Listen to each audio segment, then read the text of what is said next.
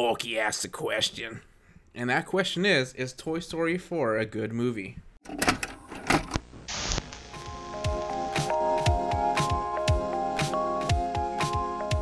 Welcome back to our podcast where every week we are on the quest to curate the best movie collection.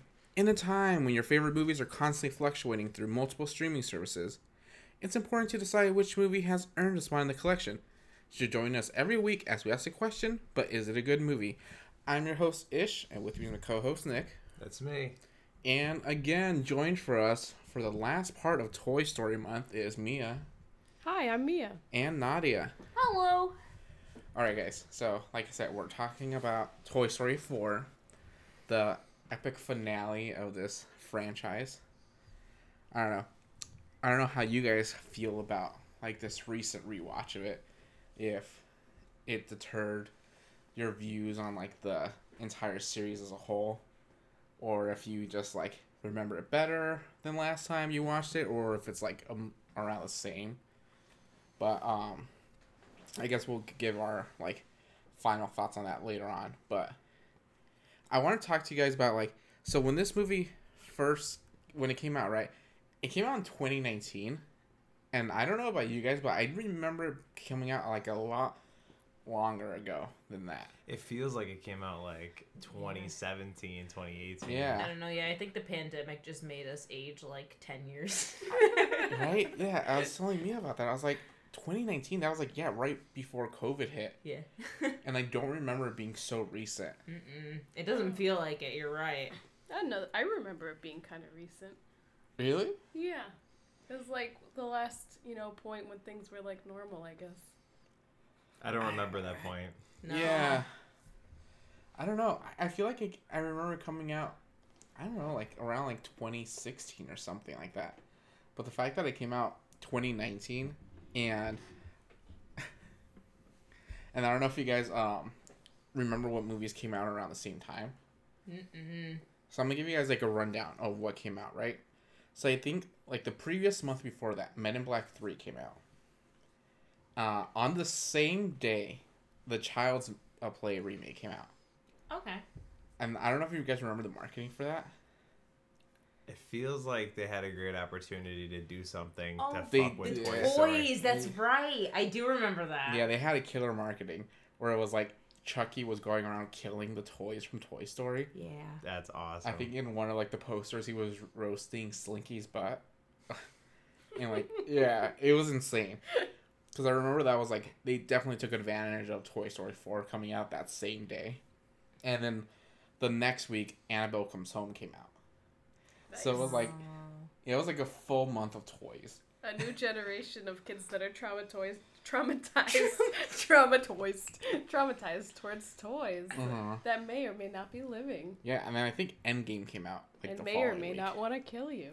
Oh shit! Endgame came out 2019. Yeah. Oh my Oh, gosh. damn. I Dude. remember working that. Holy shit. That 2019 was a whole era. Yeah, 2019 was stacked. There were so many things coming out, and for some reason, Toy Story 4, I remember seeing it in the movie theater alongside all these other movies, but Toy Story 4 just kind of like went into like the back of my head. Yeah. It didn't stand out at the moment. I remember liking it, but I don't remember it coming out during that time. But let's like give a quick rundown of what Toy Story 4 is. So the gang's back together. Woody and Buzz Lightyear and the rest of the gang, they're embarking on a new road trip with their new owner, Bonnie, after Bonnie comes back from kindergarten with her new friend, Forky. And the journey takes like an unexpected turn because Forky keeps trying to off himself. He is convinced that he is trash, and Woody is like a new parent trying to prevent this new toy from killing itself at every opportunity it can. This detour leads him to an antique shop where he finds Bo Peep's lamp, and he decides to inquire within to see if his old friend is there. And once he finds them, Woody and Bo discuss the old days, and they soon start to realize that they're two worlds apart when it comes to what they want for life as a toy. That's basically the premise of Toy Story 4. So, let's get into the movie a little bit. Um, one of the things I want to talk about is the beginning segment of this movie and how different it is from the other movies in the franchise. Yeah, it's like this one's like somber and sad. Mm-hmm. It's like a flashback of like what happened to Bo Peep. Because like in Toy Story 3, when like someone brings up Bo, it kind of just like brings the mood down for Woody for like 45 seconds, and he's like, yeah, don't worry about that, you know, kind of thing. So we don't really know what happened to her. We assume just kind of like yard sale kind of thing, or like maybe like thrown away. But we know that Andy's mom gave the lamp away to a family friend, maybe. Yeah. And she's okay with that, you know. Yeah, Molly is like, yeah, I don't need that toy anymore. But what I noticed right off the bat is how much better the animation is in Toy Story 4. So good. Compared to like any other like Pixar movie at that point, right? Especially when they go out into the rain and we see the rain falling on all of them, and when RC's stuck in that gutter and the water is like swooshing all around him. How insane was that, right? For like an animated movie. Mm-hmm. Yeah, no, I can't even say like it looked like real life, because like it didn't, but like it looked as real as an animated movie could like look, like in its own world. Yeah. No, what I do remember from Toy Story 4 when it came out is all the talk about how a lot of like the things looked almost realistic. And the water and like the grass especially. Like all of that looked like almost photorealistic, but not to a point where it was like uncanny valley territory. Yeah, like the cat in the movie, like that looks like a real cat for a split second. Yeah, but like it does. just like I said, it fits though. I just remember when this movie first came out, the one thing I remember, especially in its marketing, was its posters. How it showed, like, I think there was one of Woody, there was one of Buzz, and then there was one of Bo Peep. They all were like standing like in heroic poses with their hands on their hips and everything. I remember people like grabbing them and zooming in, and I remember scrolling through Reddit and being like, oh my gosh, like people were picking out how you could pick out the threads on like the clothing and like the reflections on like Bo Peep's like porcelain and everything, and people were like, holy shit, this is like animation at its like peak right now. Yeah, how did you guys feel about like the story they came up with Bo Peep and like why she was like gone for Toy Story 3? I mean, I thought it was okay. I don't know. It was weird in a sense because like you didn't know what happened to her in 3, and it makes you wonder when they started planning that storyline, or if it was that far in advance, or if they just couldn't get like the voice actor for Bo Peep in 3. Like I just wasn't sure. Yeah, I think John Lasseter, he wasn't very involved in this movie. This was around the same time where he like left to Skydance or something. But apparently he's always wanted to bring Bo Peep back. That's like the one thing they kept from his original story, was like bringing Bo Peep back. But I think that's like the extent of it, of just like that character. Gotcha. Yeah, I feel like there wasn't too much to do with her character and why she left. For a toy, there's only like a couple like scenarios, like I guess I could think of, like you get thrown away, yard sale happens, given away, or something like that, or like they leave on their own. Because in this movie we see like toys like just roam, man, like they just like, you know, like the lost toy ideal, like their like nomadic lifestyle, where they just gotta travel around with this carnival and shit. Hashtag van life. What I did notice was, I feel like Bo Peep in this movie is a lot different than how she originally was portrayed in Toy Story 1 and 2. Because I feel like in Toy Story 1 and 2, she was kind of like Woody's like hype man in a way, where she's like, Woody, you got this. But in this movie, it was almost like a Linda Hamilton moment, where it's like she took up arms and now she is the badass of this movie. It's like the roles were reversed, where now Woody is out of his element and he's like constantly fucking up because he's so used to being in charge, and Bo Peep is just like, no, I got this, like this is my realm. And she does get very pissed at Woody at some points in the movie.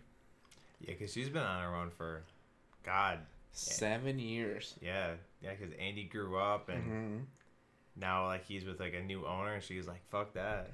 Yeah. Like I live by my own code, you know. Bo Peep literally became the "we can do this" like poster girl there. Almost has like the same outfit. Yeah. You know what confuses me? Like Bo Peep was on the road with this carnival.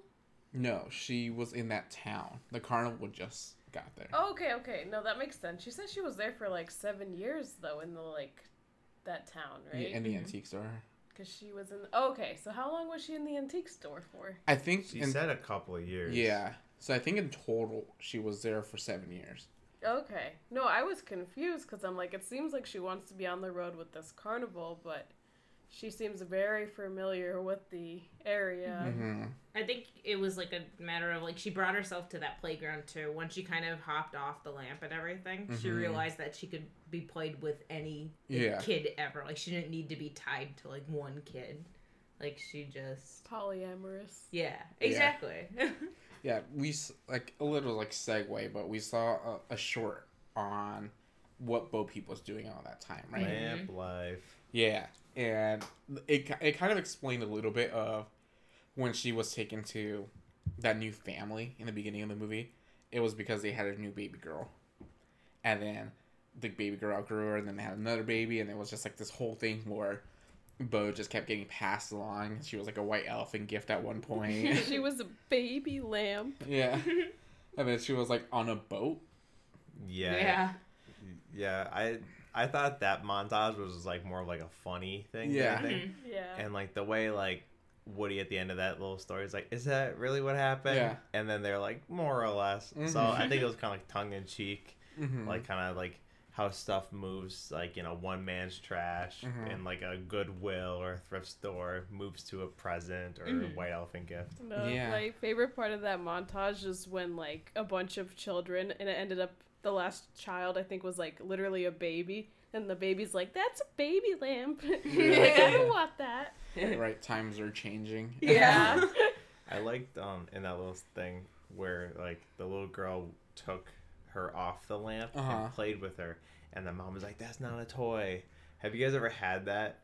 You know, where there was some kind of knick-knack or something your parents had? They're like, that's a toy, god damn it.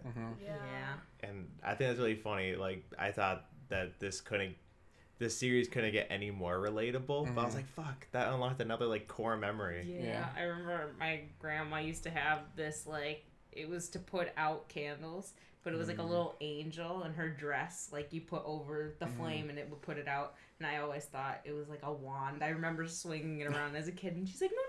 That's not a toy. Yep. I don't know if your moms were like this, but my mom had a phase where she was like a dolphin mom, where she had like a bunch of dolphins and stuff. Yes. My aunt. I don't think my mom ever exited her dolphin face. It was like a weird thing in like the early 2000s where there was just a bunch of dolphins everywhere, and I never interacted with them, but my brother, he was the one that was like, when he was very little, he would always try to grab all the dolphins and stuff, and my mom would be like, "Don't touch the dolphins."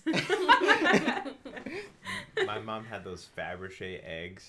Oh, okay. And they opened up, and you'd like, I don't know, you'd put like one item in them. They were so small, but I always thought like they're like these were such like mystical little items. I'd open them up and pretend there was like treasure inside them and stuff. And then I broke one off the hinge, and I just kind of placed it back on and never touched it for like years. And then my mom was just like, "Huh, guess it just broke." Like, yeah, weird. I've done that to an egg too. I don't think it was like super high end or anything, but the hinge did break, and I just like, I'm just gonna put this together and hope no one tries to open this. Oh yeah, there's no way my mom actually spent real money on these like things. They were more like gifts or like fake ones. You know, like you could tell, you'd like pick them up, like, what is this made out of? No, the hinge probably wouldn't have broken so easily if it was a real one. On the topic of Bo, I want to talk about the reintroduction of Bo and like her return to the franchise when we first get introduced to her again. I like how they meet at the park, but I don't like how the movie starts with the flashback of her though. You don't like that? No, I feel like because like it basically the movie's like feeding you what's gonna happen. Like they're gonna reconnect. You know, like the movie's gonna like, you know, it's all over the marketing and posters and stuff. So it's not like a big spoiler. But I feel like it would have been kind of cool if that was like a surprise thing. Mm-hmm. You know? I get that. You know what I think that opening established more than anything is Woody's second thoughts, where he almost left with Bo, right? Yeah. Because Bo was trying to tell him that it's like kids lose their toys all the time. Sometimes they get placed in a wrong box and someone takes that box, and he almost goes into the box until he hears Andy cry for him, right? And then Woody's whole thing where he's like, I have a purpose to serve, and my purpose is to serve Andy. So he decides not to leave with Bo Peep, even though that's what he really wants. Yeah. I don't know. That's what I came across from it, especially because it's like that is what I feel like that is the purpose of this movie. Or we've talked about in all the other Toy Story movies. It's like each Toy Story movie tries to teach you something or like tell a story, where it's like if it's either because of friendship or because of like questioning your existence or accepting like your fate. Whereas I think this movie makes you question your purpose and like makes you question if like should I follow like this pre-written thing that I'm supposed to follow, like my destiny, or is it okay for me to break that and like do something else? Yeah, I can see it because like all the Toy Stories from me are like a kind of change in a way. Mm-hmm. You know, like what it's like to like, you know, the first one, what it's like to not be like the favorite toy. You know, like that is like perfect for like, you know, like I know Nadia has like siblings and stuff, like you know, like you were the first child, and then when your sisters came along, you know, like more attention had to be put on them because they're little and stuff, so kids could get jealous. You know, it's just like a perfect metaphor for that.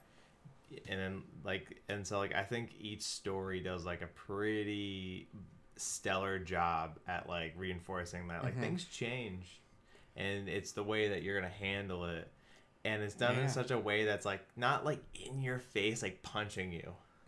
You know, like I do like how after that flashback it's established that Woody is no longer Bonnie's favorite. Or like, was Woody ever Bonnie's favorite?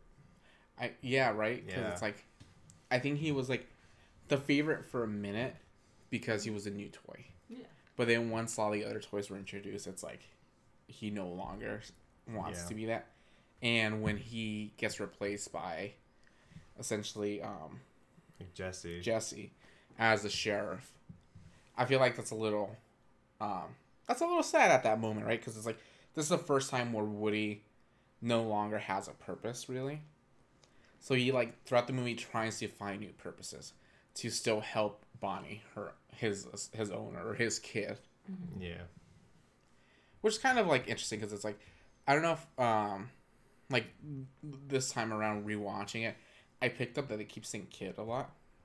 Like they're like, I have a kid, or like I'll get you a kid or something. It's like, but they say kid so much to the point where it's like they really try to push like Woody is like a parent. And like when your kids are outgrowing you and you're still trying to be relevant to them, so you're like helping them in like little ways and like going to kindergarten with them on their first day and like just being there for them even though they don't know you're there. Yeah, like I remember when my brother moved out, and like he was like fully self-sufficient, job, car, cook, clean for himself, but my mom still wanted to kind of be a part of his life a little bit. So she like when he was moving out, she would like hide some of his stuff so that he had to come back. And then she could reteach him, like, do you know how to iron? And he's like, yeah, Mom, I know how to iron. He goes, well, let me show you, because like she still wanted to stay relevant. Like, so yeah, Woody has like empty nest syndrome. In my opinion. How did you feel about him being replaced with Jessie? Essentially, it makes sense. Yeah, Bonnie's a girl. I think women empowerment. Yep, exactly. Girls will kind of like, here you have two cowboy toys. You know, one's a boy, one's a girl, and you're like, oh, well, I'm a girl. I like, you know, like this one fits me, kind of. So she takes the sheriff badge off of Woody, puts it on Jessie. But like, I think it's funny because like we talked about like how people don't realize like the toys moving and doing shit. So Bonnie must take the star off of Woody before. Yeah. Because Jessie says, here's your star back again or something. Yeah. You know, so like Bonnie's like, what the fuck? Well- Stay on this toy. No, I feel like kids get so distracted that it's like a second thought. You know what I mean? Kids Yeah. get distracted by the littlest things. So like, I feel like maybe she thought she put it back on Woody at some point or something like that. You know what I mean? Like, there's got to be like logic behind it. It has to be because like, I guess like I can't even remember like all the little nitty gritty when I would play with my toys. Yeah. Mm-hmm. Did you guys so when Woody gets left in the closet, we see the rest of like the forgotten toys? Did you pick up on any of like the voices? No. Mm-mm. So they have unspoken names, but I think they're credited. And it's a bunch of older comedians.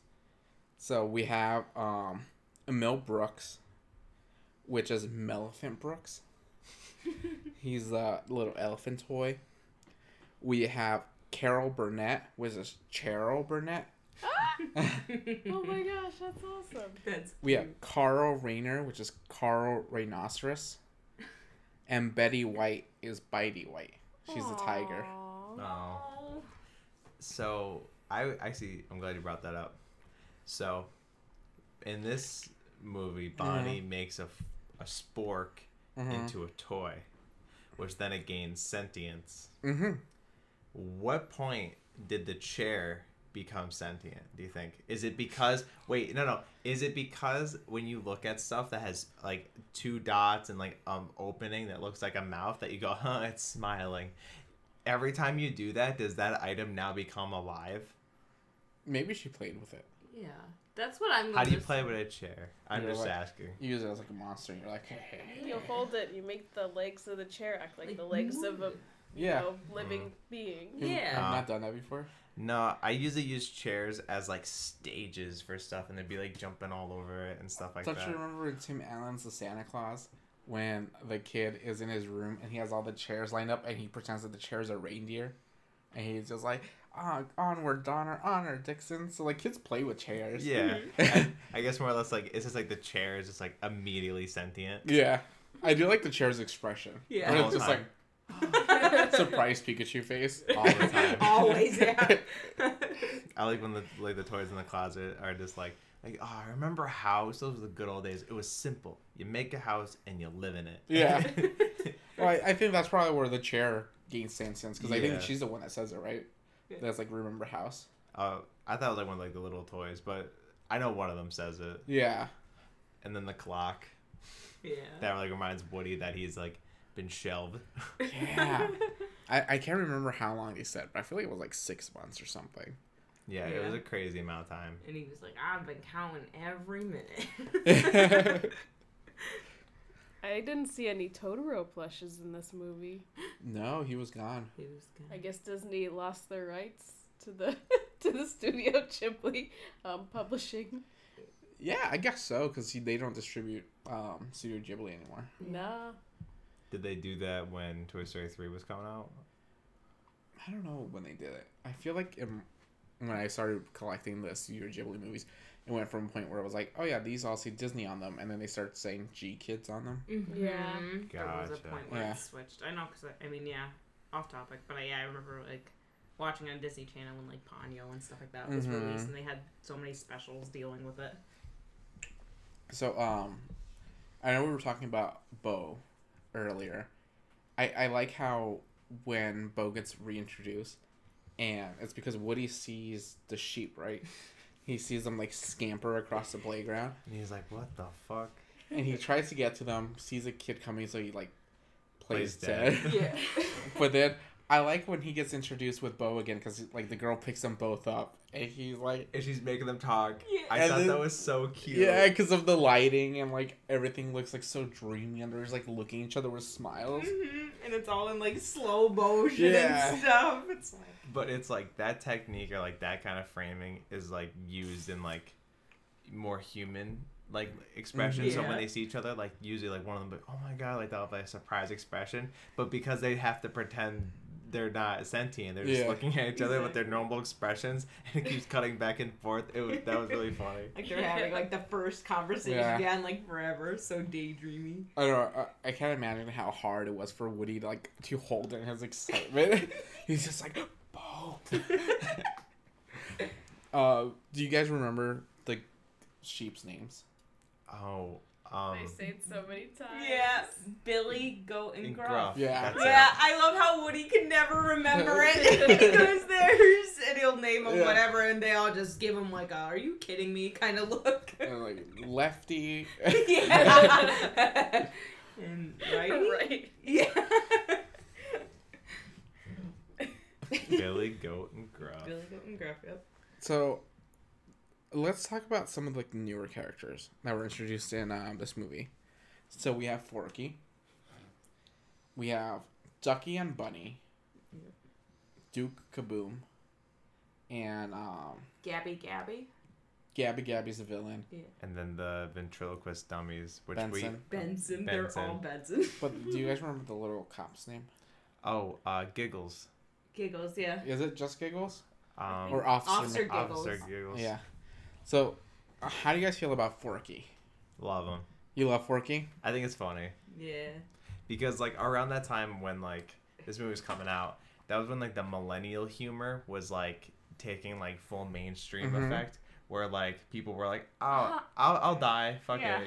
Just kill me. Like, literally, like, shit like that. So, like, I feel like Forky fit perfectly. It's like, oh, I'm trash. I'm garbage. Or something like that. Where it's, like, the very, like, self-deprecation of, like, the humor and stuff. So, I think it's pretty funny. I think I remember around this time people just going, trash.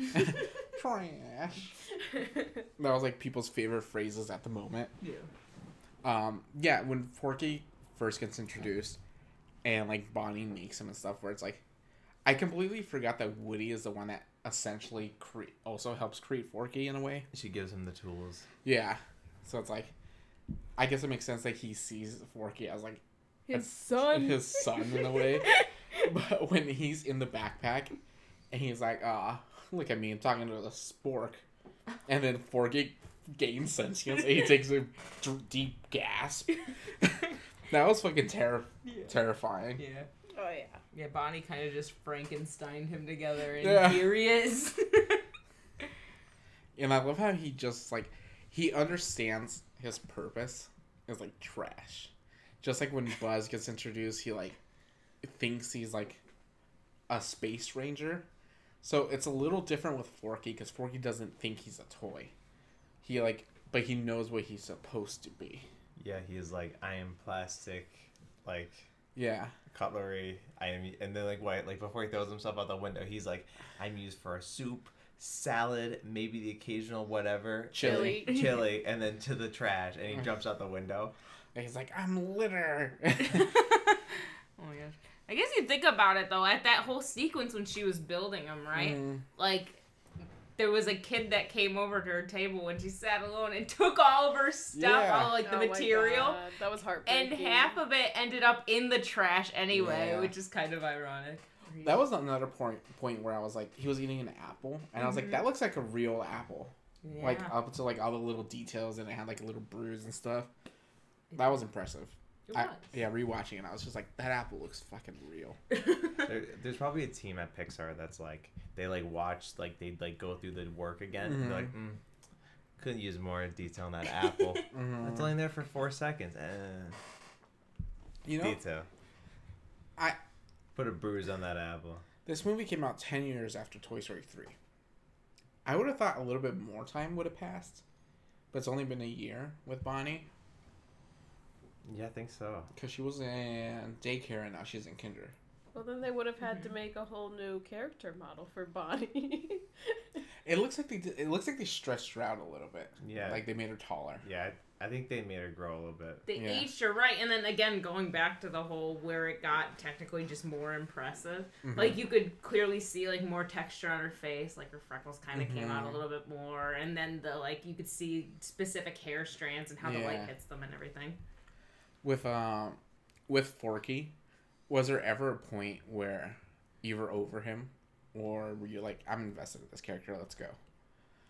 I felt tired watching him, but at the same time, Woody was also getting exhausted from watching him, so I feel like I just sympathized with Woody even though I was like kind of over Forky at that moment, the same time he was. Right. I guess I understood him more so now. This time, like he was a plot device, you know. Yeah. So and I understood him as that. I feel like they like kind of took him out of the story like at the perfect moment. Yeah. Because he gets captured by the ventriloquist dummy. Mm-hmm. Benson or Vincent? Benson. So he gets taken pretty much like, I don't know, like mid part of the movie. Yeah. So like we don't have him constantly. If we did, I'd be like, okay, can we like get this over with? It was weird because Forky, I feel like in all like the promotion material, it made it seem like Forky was gonna be the new protagonist. It was gonna be like another Buzz and Woody moment. But yeah, like you said, like not even like halfway through, right? He becomes like a MacGuffin at that point, where it's like he is a plot device to almost like completely do like a 180 in the movie, where like it no longer follows this story. It's like this story's over. Now we're in a whole different movie, which is very jarring. Yeah. I guess with like Forky's like character development there, it's like the whole dynamic where like you're like Woody's like the parent to the kid, and then now like Forky being like the kid, but that's acting like the parent to the parent, you know, where that, I mean, it happens in life too, you know, you have these conversations and such. I feel like when they're like talking to each other and Woody kind of like lets out a slip, and he's like, oh, Andy needs us back, and Forky's like, who's Andy? Oh yeah, like the Freudian slip. Yeah. Oh yeah, I felt that, and then it's just quiet, and it's like, oh, Andy. Yeah. No, but I do like how Forky kind of like develops when we're not watching, though. Yeah, that's exactly it. Like when he's just talking to Gabby, he's just having like a full on like somewhat intellectual, at least friendly conversation. Yeah. You know what? My favorite thing about Forky is when Woody goes after Forky, and they're like walking back to the campground, and Forky's just kind of like hobbling back and forth, and he stops and gets dragged, and he gets back up and starts wobbling again. And he goes, carry me? Yeah. But yeah, when he finally realizes that he's like, I need to go back to Bonnie, it seems like a little rushed at that point. Well, I feel like that was like the point on why he gets like taken. Because like if he didn't, then he would just be like beelining it for Bonnie. You know, but so another new characters, right? We have the duo Ducky and Bunny. So I want to talk about Ducky and Bonnie for a little bit. They get shown way too late in the movie. Shown way too late. You would have wanted more Ducky and Bunny? Oh yeah, 100%. They were funny. Really? Yeah, I know they were like the comic like relief of like this serious tone movie, but I could agree. Yeah, I wish they were in there just earlier. a little bit earlier. Okay, I feel like Ducky and Bunny almost feel like they're part of a different movie. Like they don't act like any of the other toys we've ever seen. They're a lot more violent. They're in their own world. And I guess they think about it, they're like circus toys, you know what I mean? Or fair toys. All they're they like... know is throw ball at Target. Yeah. I do like their movement also feels different compared to everyone else. But I love the dynamic between them, how they are tied together, essentially. Yeah. So they are best friends who have each other's back at all points, but also get on each other's nerves a lot. Of course. Because when we first see them, it's because they're mad at Buzz. Because he took the top toy spot. He did. And they've been there for years trying to get a kid. And I like when Ducky's trying to kick Buzz, he can't reach him, and he's like, Bunny, come on. It's like, what? It's like, you're going to make me say it? Like, I can't get to him without your help. Yeah, they definitely felt like, well, they're played by two comedians, obviously. But they definitely felt like stand-up in this world. Oh, yeah. That's why I think they feel so different. Because everyone else acts like a toy, but they feel like a comedic duo, actually. Yeah. After watching this, I wanted to watch all of Key and Peele. Because they are so funny together. I was watching some of like the behind the scenes of them recording together, And just how they bounce off each other in the recording booth is amazing. You can tell that they've had chemistry for like almost their entire lives. Mm-hmm. Good chemistry will always make a good set of characters. Yeah, though, for sure. I love their plan on when they're trying to take the key back. Yes. Yes. I like how like it just like cuts right to like their plan, but like they didn't say like the plan is. No. It just like cuts to our scene, and then like it's jarring because like they jump out at her Yeah. and shit like that, and it's like holy fuck. Yeah, that whole section was like it's another point where it's like it felt like a different movie because like they did a whole like playing by the rule of threes, right? So like they do the first bit where they attack the shopkeeper, and they're like, all right, scrap that. We'll do winner chicken dinner, and like yeah. And then they drop the ball. Yeah, but it's essentially the same exact plan. And then when they get to the third point, which is Plush rush. plush rush, and this is where it's like you think it's gonna be the same thing, but they kind of derail it a little bit by making it a lot longer, where everyone's like, okay, what the fuck's going on? And then, Yeah, like with the lady of the shopkeep, she just like she leaves. She goes home. She has a bubble bath with wine. yeah. And then she's sleeping, and then the toys come up like behind her while she's sleeping, which is kind of scary. I love it because, like, of the perspective of how we see them rise, it's like you just see Bunny looking down at her. And, like, teeth are, like, showing. Well, it gets to the point where it doesn't even serve their goal. Yeah, No, right. It's like, what is the point of tracking her at that point? Yeah. But I love how we find out how they actually do get the key, and it's just because she just left it there. Yeah.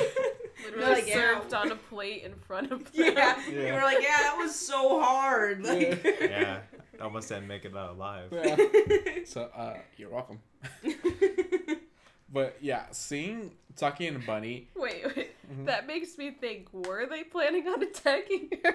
Because they were still in the same position as if they would attack her. I don't know, because, like, I think they were just brainstorming, and then they all froze because she approached them. Okay. Sorry. I'm like, what were they going to do? But I love how Ducky and Bunny, I feel like they're super funny, but when we do need them the most, they do, like, they make the movie, like, shine a lot more. It's like there's a point where they're all leaving Woody behind, and they're, like, underneath the carousel, and they're heading towards, like, the center of it, and they're like, oh, you want us to go to the middle of that? You're crazy. And Bo's like, all right. Like, kind of, like, when I say go, go, and she's like, ready, set, and she's like, no, and then, like, they go. No, they had, And they immediately get hit by the they dragged her around. poles. yeah, I like them because they're not slapstick all the time, and they're not just like trying to like just make jokes all the time. Yeah. Like a lot of their stuff, because like I don't know, Key and Peele, they're just like naturally very funny in any situation you put them in.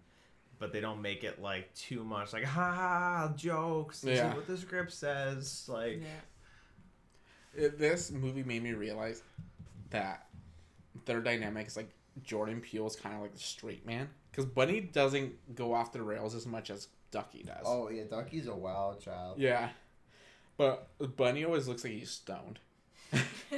Like his eyes are always like half open. His mouth slightly open. Yeah. And then we have. I like when Ducky thinks Bunny died. Yeah. Oh yeah, because he saw the fluff out there. Yeah. He was like, no, Bunny. But then he's still attached to him on the other hand. It's like he always has been. Yeah, because earlier we see another plush that was destroyed by the cat.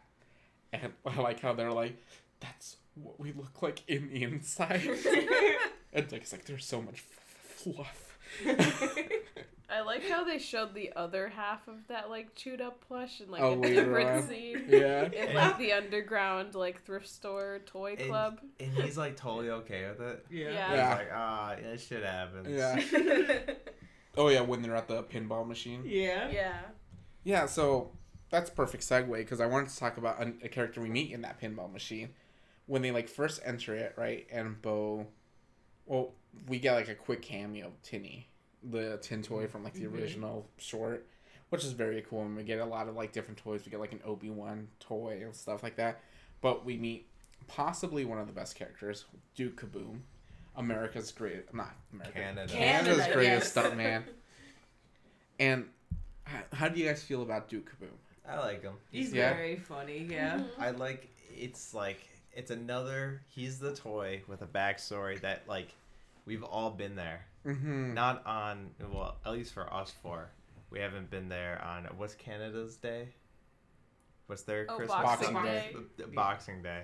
But like on Christmas, you know, you see a toy on TV, the commercial grabs you, and you're like, fuck yeah, I want that. And then you get it and it sucks. Oh, that was me with the Hot Wheels. You know the thing where you put the car in the little, I don't even know, it's like a little engine and it like pushes the car forward and on it the thrusts track. through the little track and then it doesn't even like make it around the whole track. Yeah. Tragic. Mine was moon shoes. Ah. Because they were just like plastic stilts and you just bounce inside them. But the commercial always made it look like you actually jumped in the air. Like Oh, my mom wouldn't let me get those. Yeah, my mom. that was the only toy I remember returning after Whoa. Christmas. My parents were the family that was like, "Yo, play with what you got," because like half of this is probably hand-me-downs. But yeah, so what was the kid's name? Jacques? It was like Jean Paul. Yeah, it was Jean like- Paul. I think it was that. I could look it up. No. But yeah, Duke Kaboom's kid unboxes him unboxing Or day. Rajan or something. Rajan. Rajan. Yeah. Rajan. Fucking Rajan opens Duke Kaboom with the commercial in his head that he's gonna be able to launch him so far. Yeah. And he can't even get the little ramp to go over the little hoop. So That was tragic. So like Rajan like fucking like toss him aside. Done with them right then and there. Yeah. But I love how Duke Kaboom never forgot. Rajan. Yeah, Rajan. You never forget your first kid. That's what they say. Never forget your first kid. I don't know. Yeah, I guess so. Man, he kind of sucks though. I feel like Andy would have still played with him.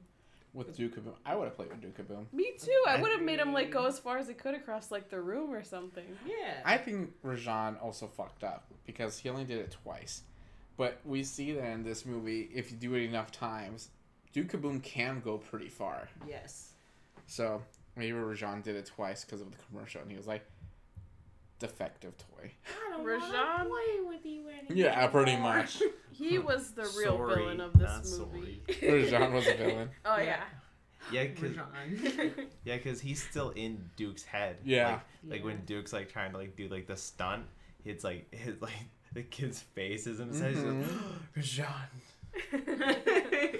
You know, I wanted to tell you guys, like, so, I don't know if you remember this, right? Keanu Reeves plays Duke Kaboom. Mm-hmm. Do you guys remember the time? It was like a Keanu Reeves, like, renaissance. He was, like, beloved. He was everywhere. Yeah. Because he got announced for Cyberpunk. For Cyberpunk, He yeah. was not, yeah. And No, you're breathtaking. Yeah. Was And- there a John Wick movie around that time? John Wick came 30, out in right? 2014. And then John Wick 3? might have came out. John Wick 3 might have came out around that Yeah, time. for Ooh, sure. Yeah, that one was pretty good. The whole series of them were really good. Yeah, I love but John Wick. I feel like Keanu Reeves around that time, like maybe a few years before then, especially in 2019, there was this weird like renaissance with him where he was kind of around, but I feel like his story came out of like how cool he is, and he's like, oh yeah, he had like a sucky life up until like this point, but like it kept him humble and stuff. So I don't know if you remember like how much of a big deal it was that he was announced as Duke Kaboom in Toy Story 4, because like people went fucking crazy because of that. Just because like everyone loves Keanu. I remember seeing like, I don't know if they'd be memes, but just like posts circulating that he still lives in like a very humble like New York City apartment. Yeah. And he still takes the subway and like, I remember talking to you about that because when we were seeing Toy Story 4, and I was like, I was one of the people that was hyped of Keanu. But yeah, it is interesting because I feel like people still like Keanu Reeves, but he's not talked about as much as he was in like 2019 and stuff. Oh yeah. Yeah. I think Cyberpunk left a bad taste in people's mouths. But that's another story. Yeah. But let's talk about the villain, I would say, of this movie, which is Gabby Gabby. Yeah. I don't even know if you could call her a true villain. No, that was like a weird dynamic. That, like, I guess for not watching Toy Story 4 until, like, the last time it came out, like, or from when it first came out, like, yeah, like, I forgot the whole story with her. Like, yeah, it was kind of evil that she wanted the voice box and everything like that. But, like, that was pretty morbid. That gave me chills when they were, like, looking at his voice box like they wanted to harvest his organs. Yeah, no, literally. Like, they wanted to go Squid Game on him. Yeah. Yeah, but, that gave me chills, for sure. But I guess it wasn't with, like, too many bad intentions, I guess. Yeah, it was weird. Because they didn't want to kill him. No. She wasn't very malice about it, but it is weird just with Gabby Gabby because she is trying to take something that's not hers and forcibly at that. Yeah. I feel like she tries to reason with Woody, but she does put him in a position where he has to give it to get something he wants as well. Yeah. And she's got this, like, very cold disposition to her, like she is running, like, a mob, you know? Yeah. And then she's like, all right, can't get my way. It's like, Benson, you know what you gotta do? But she doesn't do anything, like, with Lotso, right? Lotso, we see how he goes out of his way Systematic corruption. Yeah, to systematically, like, torture toys and put them in, like, the Gestapo. Yeah. You know, right. I might disagree, because Bo Peep had a very bad taste in her mouth towards Gabby. Well, they didn't say she was bad. They were just like, oh, she's creepy or something like that. I think it was Lotso ran the daycare, and I think Gabby kind of has, like, you know, she has, like, the posse of Bensons. Yeah. So I feel like she could run the antique shop, but she's not, like, you know, like, making everyone's life, like, hell. Yeah. She had, like, seniority, I think. Yeah, I feel like, basically, it's like, if the other toys wanted to do anything, they would have to slide it by Gabby first. Yeah. Or just go, like, do it out of her, like, eyesight. Like, she's not gonna go into the pinball machine and fuck shit up. Yeah, like, all the other toys seem like they're still having a good time. It's not like Gabby's going around doing stuff. It almost seems like Gabby's kind of like the Karen of the group, where they're just like, Gabby kind of sucks, but she's not that bad. Yeah. Right. Like, Gabby was just, her whole thing, was like, she was deformed, so then she went defective, Nadia. Defective, Jesus. right. But, like, she just wanted to be loved like everybody else. She was it was almost like a jealousy thing. And then she gets Forky to kind of, because, like, on the way back to the RV, Woody opens up to Forky, which then Gabby gets to learn all of that from Forky. No, it was fun seeing them be besties. Yeah. I'm not gonna lie, that was fun. She, like, cradles Forky at one point. I was like, that's a weird image. Yeah. We never see her mistreat Forky. Exactly. They even fixed Forky. And, like, she doesn't do anything to him to get any information out, because Forky kind of just says everything anyways. So it is weird having her as this villain. She does come off as, like, slightly villainous in the beginning, but only because of the voice box. And she really wants that. It almost seems like she sees an opportunity and she wants to act on it before anything happens. Yeah, she's more or less, like, blinded by, like, greed. Yeah, and finally, like, being loved by, like, a child. Yeah, like the missed opportunity. Like she said, like, you know, she was made the same time as Woody. And Woody is probably... Woody seems like he might have had another owner before Andy, maybe Andy's dad. But Andy was, you know, the ultimate child. Yeah. So, like, hearing about that, he's like, oh, here's another toy. Maybe made in the same factory. She brings it up, possibly. And then she doesn't get the same love and attention. So, yeah, she's probably just, like, blinded by the times that she wanted. Yeah, she's almost a mix of Lotso and Stinky Pete, where, like, Stinky Pete never had a chance to get played with anyone. And then became cold while she just kept longing for it. Yeah, because Gabby Gabby is... We see her that she has her box and her original stuff with her. But she's out of the box. So it seems like someone took her out at one point, noticed that she was defective, and then, like, donated her or got rid of her. Yeah. So we Yeah, get because I think she said that she was defective out of the box. out of the box, yeah. So we get like that Lotso element where she was like abandoned, but she doesn't seem to be like bitter about that, like Lotso was. Yeah, in fact, she's like hopeful. You know, she's hopeful that she'll eventually get the chance to be like played with and everything. With Harmony. Yeah. With Harmony, yeah, because I feel like she tries to plead with Woody towards the end. She's not even like trying to like send Benson's out after him. She's just like, can we just agree that the ultimate goal of a toy is to play with a kid and like make his like life better? And Woody's like, yeah. It's like, you've had your chance. Can I have a chance now? And he's like, she's pleading with him to like just give her something, right? Give me your heart, Woody. Yeah.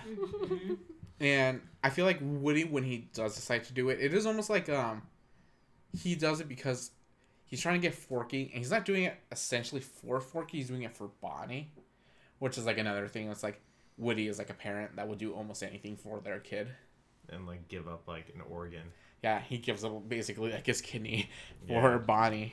Or he's like giving up his voice. I feel like that's kind of symbolic. It is. Yeah, because it's like, well, I feel like most parents would say like if they could do anything to like, if like a kid has something, like they would do anything to like help their kid out, even if it means like something harmful to the parents. Yeah. And I almost want to relate like Pixar's relationship to Toy Story with Woody, like in his voice box. Yeah, because I since like Toy Story 4 is essentially Woody's movie. We get the cast in this movie, like the rest of the gang, but they don't do a lot of stuff. No, they're like background. Yeah, and we get Woody and the new characters, and we get Buzz for a little bit. Yeah. But Buzz is like third fiddle in this movie. Yeah, he's a himbo in this movie. Yeah. So this is really about Woody and like Woody finding a new purpose. And I like when Woody is arguing with Bo Peep about Forky, and she's like, "Why do you care so much?" And he's just like, "It's all I have." And like that was pretty sad at that point. Where it's like he's no longer the favorite toy. Bonnie essentially does not care for Woody anymore, but Woody is still holding on to like this purpose that he feels like he has to fulfill in order to be happy. To make Bonnie happy. Yeah. And like I like when he says that, and then Bo Peep's like, "Oh, so the rest of us don't matter," because she has the like opposite viewpoint where she's like, "Why be attached to one thing where ultimately you're going to have to just find a new owner, and you're gonna have to do this or that to like keep that purpose alive?" Well, she moved on essentially to like retirement. Yeah, I feel like they both have similar ideas of what happiness is, but different ways to achieve them. Where Woody is like, I want to be with this one kid, and Bo Peep's happiness is like, she wants to play with all the kids. So she doesn't want to be attached to one person, but she wants to be like out there and still like help kids out, but in her own way. Because of that, like kids do grow up and then like they end up just abandoning you anyways, but might as well like be there for them. Like she's like almost like she wants puppies versus like taking care of like an old dog. It was like the way I saw Bo Peep. Yeah. She's a foster. Essentially, right? She was like a foster parent versus Woody is like a traditional parent. Yeah. I could see that. Damn. This movie's about adoption. Oh my gosh. And Forky was the kid. Forky has the question. No, one weird, so I guess kind of a different take. Did you guys think that Woody, like this movie started out with Woody not doing this for Bonnie, but doing it for himself? Oh yeah. I feel like it started like that, you know? I feel like he had nothing to lose at that point, so him putting himself in the backpack was almost for him to be, like, recognized as, like, the hero. Like, I got Bonnie through her first day of kindergarten, or like, the orientation of it, or whatever. And I feel like, as the movie progressed on, and Woody just had, again, it was he had nothing to, like, lose at that point, and he in the end, did it for Bonnie. Mm-hmm. And realized, like, again, the whole purpose to serve his kid and everything like that. He still wants to feel like he's needed. Yeah, absolutely. Yeah, because, he was, like, the mayor of, like, Andy's room, you know? And now, when he tries to redo that in Bonnie's room, Dolly's the mayor. Mm-hmm. Yeah. She's even called the mayor by Bonnie. So, a lot of toys, like, you know, like, because you have Bonnie's toys, and then you have, like, the Andy's toys. Now they're Woody's gang, you know? You know, I don't know if this is intentional or if this is, like, subconscious about Toy Story, but Toy Story 4 definitely tried to play to the element of, like, women in power a lot more than any of the other movies. You mean they were pushing the female agenda? And how dare they? No, but I want to say it's because of John Lasseter and how John Lasseter was, like, it's well known that he was... He was weird in the office. Weird in the office. A lot of sexual allegations. Yes. Towards all the women staff at Pixar, and like, it's been known that women have not really had a good time at Pixar up until this point. So I wonder if this was like almost like a please forgive us, and like they were trying to push that even further. Oh, he's trying to cover his ass. Because at this point, John Lasseter was gone.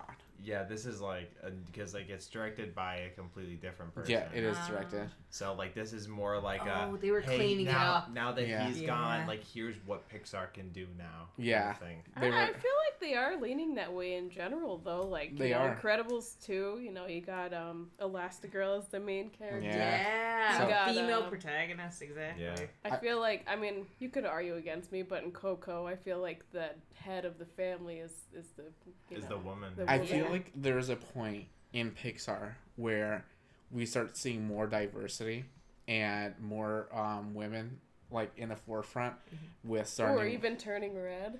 Yes, exactly. Like where I feel like all of those would not have been present with John Lasseter still in charge. Oh, because if you there's like a point in Pixar where it's like all the protagonists before that were either like not because Woody's not like a white male, but he is essentially portrayed by a white male, and it is a men's point of view. And there's a point in Pixar where it's like it starts changing. We get Coco, we get Luca, we get Turning Red, we get all like these other movies with like either females are in charge or it's like it is more diverse in nature. Because like we had Brave, but that was like it for that Pixar. Was like kind of a flop. Yeah, it was a flop. But like that was like their like first like female lead in a way. Yeah, and I'm not sure if it was kind of like a flop or if it was just kind of like, you know, like the reason why like they like kind of like shifted gears away from it. Even if you see Brave, it's obvious that Brave was made by a man because it's like, look at these women can't get their emotions in order. That's why it was a fucking flop. Yeah. Exactly. Yeah, It's just kind of like a overdone story of like the woman doesn't want to get married, but everyone thinks she should get married, and the dad's cool, but the mom's not cool. That's right. Yeah, Mom's like, it's do it. Been done so many times. And I'm not saying this is confirmed with Toy Story 4, but I feel like that's what they were going for because they were like, it's okay, guys, we got rid of him. Yeah. This is our like our sorry. Please accept it. It was a lot of people kind of like coming out and being like, yeah, women are cool too. And like, well, think about even going back to fucking Avengers, the Infinity War. I believe it was Infinity War. Yeah, that had the whole women scene that lasted way too long. They had Mantis in there. It's like, what is she gonna do? Oh, that was Endgame. Or Endgame. It was. So then it was the same year anyway. Mm-hmm. No, I know what you were talking about though. Yeah. Yeah, and I feel like, and I don't know, I've read this from a few people that maybe Woody is also the patriarchy. No, he's also like a substitute for John Lasseter. And like since Woody is John Lasseter's baby essentially, he made him. And like some say like Woody is like based off of John Lasseter. So since John Lasseter is leaving, it's like Woody is leaving with him. And it's like, that's why we're getting rid of him. That's why they did full... Oh. They took away his voice. It was like They took away Lasseter's voice. Holy shit. It's like complete closure. Oh, I get the purpose now. Wow. Yeah, but that's just a theory. A film theory. Can I say that? Copyright. Cut it. Yeah, that's what I was reading about, like, Damn, Woody. that's pretty interesting to think about now. Oh my gosh, that makes this, like, again, it makes so much more sense now. Like, I just wanna, yeah. Oh my gosh, even just being a theory, like, it changes my perspective on this movie a little bit more. Yeah, it is kind of crazy. It's just crazy to think about, like, because it is, like, such a problematic thing. It's like most companies have, like, someone problematic in charge at some points, like we saw with Blizzard and stuff. Mm-hmm. But it is crazy how Pixar, this, like, beloved childhood, like, factory almost, had someone like that for the longest time. And he was also put in charge of a lot of Disney stuff, too. Mm-hmm. So, yeah. It is crazy. And not only that, they gave the voice to a female character. They did. They, like, it was like, it's almost like, oh, in order for, like, females to be empowered, men have to give up something for them. Because they had the spotlight. Yeah. They had the megaphone for so long. It's time to sit down, Woody. Yeah. And give your badge over. Yep. Yeah, no, you could. That makes sense. Or especially if you think about Bo Peep, how she had to, like, leave her lamp, like, realize it's just an accessory and it's not, like, an important part of her. Mm-hmm. Yeah. She had to leave the home. Yeah. You don't have to be, based your worth off of, your beauty. It's like right. you don't have to be tied down to what people think you're supposed to do. Right, you could be anything you want to be, exactly. Yeah, I was listening to an interview with Annie Potts, which is the voice actor of Bo Peep. I don't know if you guys are familiar that much with Annie Potts. No. She's she is the secretary in Ghostbusters. Oh, okay. And she's in a few other roles and stuff, but she was talking about how it feels awesome doing this role, because whenever she goes into, like, stores and she sees little girls with, like, this Bo Peep, and it's like, yeah, women empowered, and it's like Bo Peep is now the cool character in this movie instead of just being, like, the damsel in distress or, like, a Barbie-esque character. It's like the true cool hero of this movie is Bo Peep, and, like, it, like, really, like, brightens her up and stuff. And she almost didn't do this movie. Oh man. Yeah, but yep. So they got her back on board for Toy Story 4, which I guess she was told that this was always the plan, but I'm glad that she is back. She does sound a lot older too, though. Mm-hmm. They gave her those signature wide hips. Yeah. That was an upgrade, I'd say. Truly the sexual awakening for many kids. Oh, yeah. Like, wow, Bo Peep makes me feel things. That's right. Yeah. I do like Bo Peep a lot. Another character that sounds a little older, Jessie. But is that the same voice Yeah, actress? Joan Cusack. Okay, yes, she sounds a little bit older. Yeah. You can tell when she does her yeehaw, it's a little grand. Yeah. love Joan Cusack. Yeah. Great. Yeah, and, like, I know, like, at this time, Mr. Potato Head's voice actor wasn't around. Yeah. So, but I like how we still do get, like, one last Mr. Potato Head gag with Rex knocking all his pieces out. Yeah. Yeah, I think that's the only line he says. I think so. Yeah, we get a little bit of Mrs. Potato Head when they're doing the GPS thing. Yeah. But we don't really... I don't think we hear Slink. No. Maybe at the end when he's If saying it- bye to Woody. Yeah, or, like, if at some point in the beginning it's just more like everyone's talking, maybe, but Yeah. that might be it. Yeah, they were really, like, second fiddle. Like, this Yeah. movie was clearly not about them, and they really put that in their place. But The- yeah, so, like, it was weird in that regard. The Oh, ones we yeah, hear yeah. more of... Oh, sorry. Oh, no, I was going to say the same thing you were. That not Trixie. Sorry, Bonnie's toys were more highlighted. Yeah, they are. It is almost like Andy's toys are like the old folks. It's like they're getting retired, which is, I feel like, why they did all those old comedians as cameos in the closet. Because, like, now Andy's toys are the ones that are retiring. And, like, Bonnie's toys are, like, the new fresh ones, and they're going to be taking over. Yeah. So if, like, they do continue with Toy Story 5, we probably wouldn't see a lot of Andy's toys anymore. No. Yeah, maybe Jessie and Buzz, but that's about it. Well, clearly Buzz. They're making a Buzz Lightyear movie. Yeah. Yeah, I guess. I don't know if they would ever do a Toy Story 5. I don't- I feel like I it'd be really weird. hope they don't. No. There's a lot of talks on like they might. But like, if they made it about Woody again and on the road with Bo Peep, that would be like probably their best bet. No, I don't know. Because this movie proved that you could have like Bo Peep and Woody take center stage, and it was pretty fun to watch. Yeah. It'd just be weird to call it a Toy Story movie Without without everyone. the toys, right? Like, I get it. Like, you follow the story of Woody and all that fun stuff. But again, No, I feel like Woody is gonna be like the cool, or Woody and Bo Peep will be like the cool aunt and uncle that like travel and have more money than everyone else. If it does. I don't think they'd be the main characters. If they do make a Toy Story 5 where it's like they don't follow the traditional story of like a kid and their toys and stuff like that, and it does follow like Woody or something, or even like introduce a whole new character, that would be cool. It would be like a new Toy Story.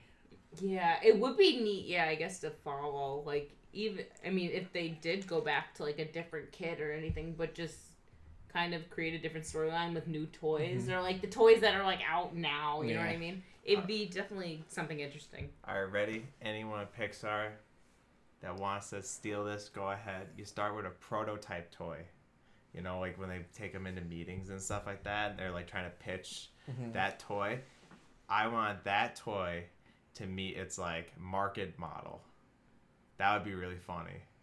Kind of like if they brought in like the prototype and then they get approved, and then like the actual toy gets made, but it's like a different style and stuff like that. Like versus like the Buzz Lightyear we get in the store versus what the like mock-up would have been like. I think that would have been pretty cool. What Kind if of like a wooden Buzz Lightyear talking to the plastic one. What if we get like a Back to the Future 2 part where it's like Andy is grown up and has kids now, and like Buzz finds Woody on the road. It's like, Woody, we have to go. It's about Andy's kids. That's so cheesy, but I would watch it. Yeah, I guess that's what happens when you grow up with like a series. You do, like, I don't know, even this movie coming out 10 years later, I was like, oh fuck, I have to watch this because I watched them all. Yeah. Oh yeah, I feel like they could have done that if Andy took Woody to college. Yeah, I wanted to ask you guys. And put everyone else in the attic. So let's say Andy graduates college, goes back to visit Bonnie. How pissed would he be to know that Bonnie lost Woody? Because Andy specifically said, "This is my favorite toy. Take good care of him." And it's only been a year, and he's gone. Bonnie immediately was like, "Cool, I don't like this toy." Oh, my heart. Okay, so Because he was gonna take Woody to college. Oh, my heart. So like, don't want to be that guy, but like, you trusted a child. It's your fault. Just saying. I know, but there was an understanding. there was a connection. No, agreed. Yeah. Agreed. She's a child. It's like that She- whole. She wasn't even in first grade. It's like that whole last segment, like, and then you're gonna continue with 4. Like, it's like it was worthless. It's like if you have a But kid. that's like how kids work, though. Like they bounce on and they move on from stuff. And I totally get what you guys are saying. But if Andy got mad, I'd be like, he's in the wrong. It's like if you had a kid and your kid's like, I don't know, having a hard time at night or whatever, and you're like, here, this toy helped me when I was a kid, and like it's gonna help you now, and you leave and you come back and the kid like immediately like ripped off its head. Oh my It's like- god. I would like- lose it. Yeah, right. Yeah. You would Putting hate up that. for adoption the next morning. I just can't help but like ask that question where it's like, how would Andy react? Oh, he would probably be really sad. Yeah, you think he would slap Bonnie? He's like, how I dare you? don't think She she goes would to jail. slap her. Especially if he comes back, all the other toys are still there, just not Woody. The one toy he specifically said, please take care of. Oh, I would be so upset. I would But- ask the question, why the fuck is Andy visiting Bonnie? To see his toys. Joint custody toys. I'm not gonna lie. If he did that, I'd be like, you can't come to my house. If I was his No, dad. Nick's got a good point. I remember when I gave like my sister my DS Lite It was a beautiful pink Dia slide that I kept mint for so many I years. had the same one. And then I gave it to her, and she like snapped it in half within like a few months, and it's like dangling by like a cord, and the screens barely turn on. And I was like so upset. I'm like, that DS Lite was perfect. Like that encapsulated my like later childhood years. Literally. Do you think Bonnie would notice Woody was gone? No. No, definitely not. Because it's like No, because every time Forky went missing, Woody went missing. Yeah. And she only cared about the fucking fork. Forky. Yeah, there was a point where the mom was like, "Oh, your toys are here," and she only grabbed Forky. Yeah. Yeah. That is kind of like, if Annie does like, "What happened to Woody?" and she's like, "I don't know." Who? Yeah. It's been a year. Oh.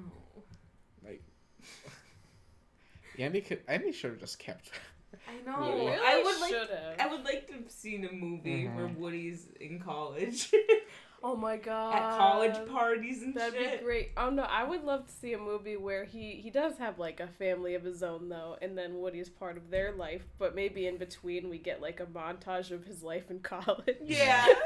Yeah. That would be perfect for me. Pixar, give us a Toy Story multiverse. Just like, what is it when you like go back on what you did in a series? Mm-hmm. What's that called?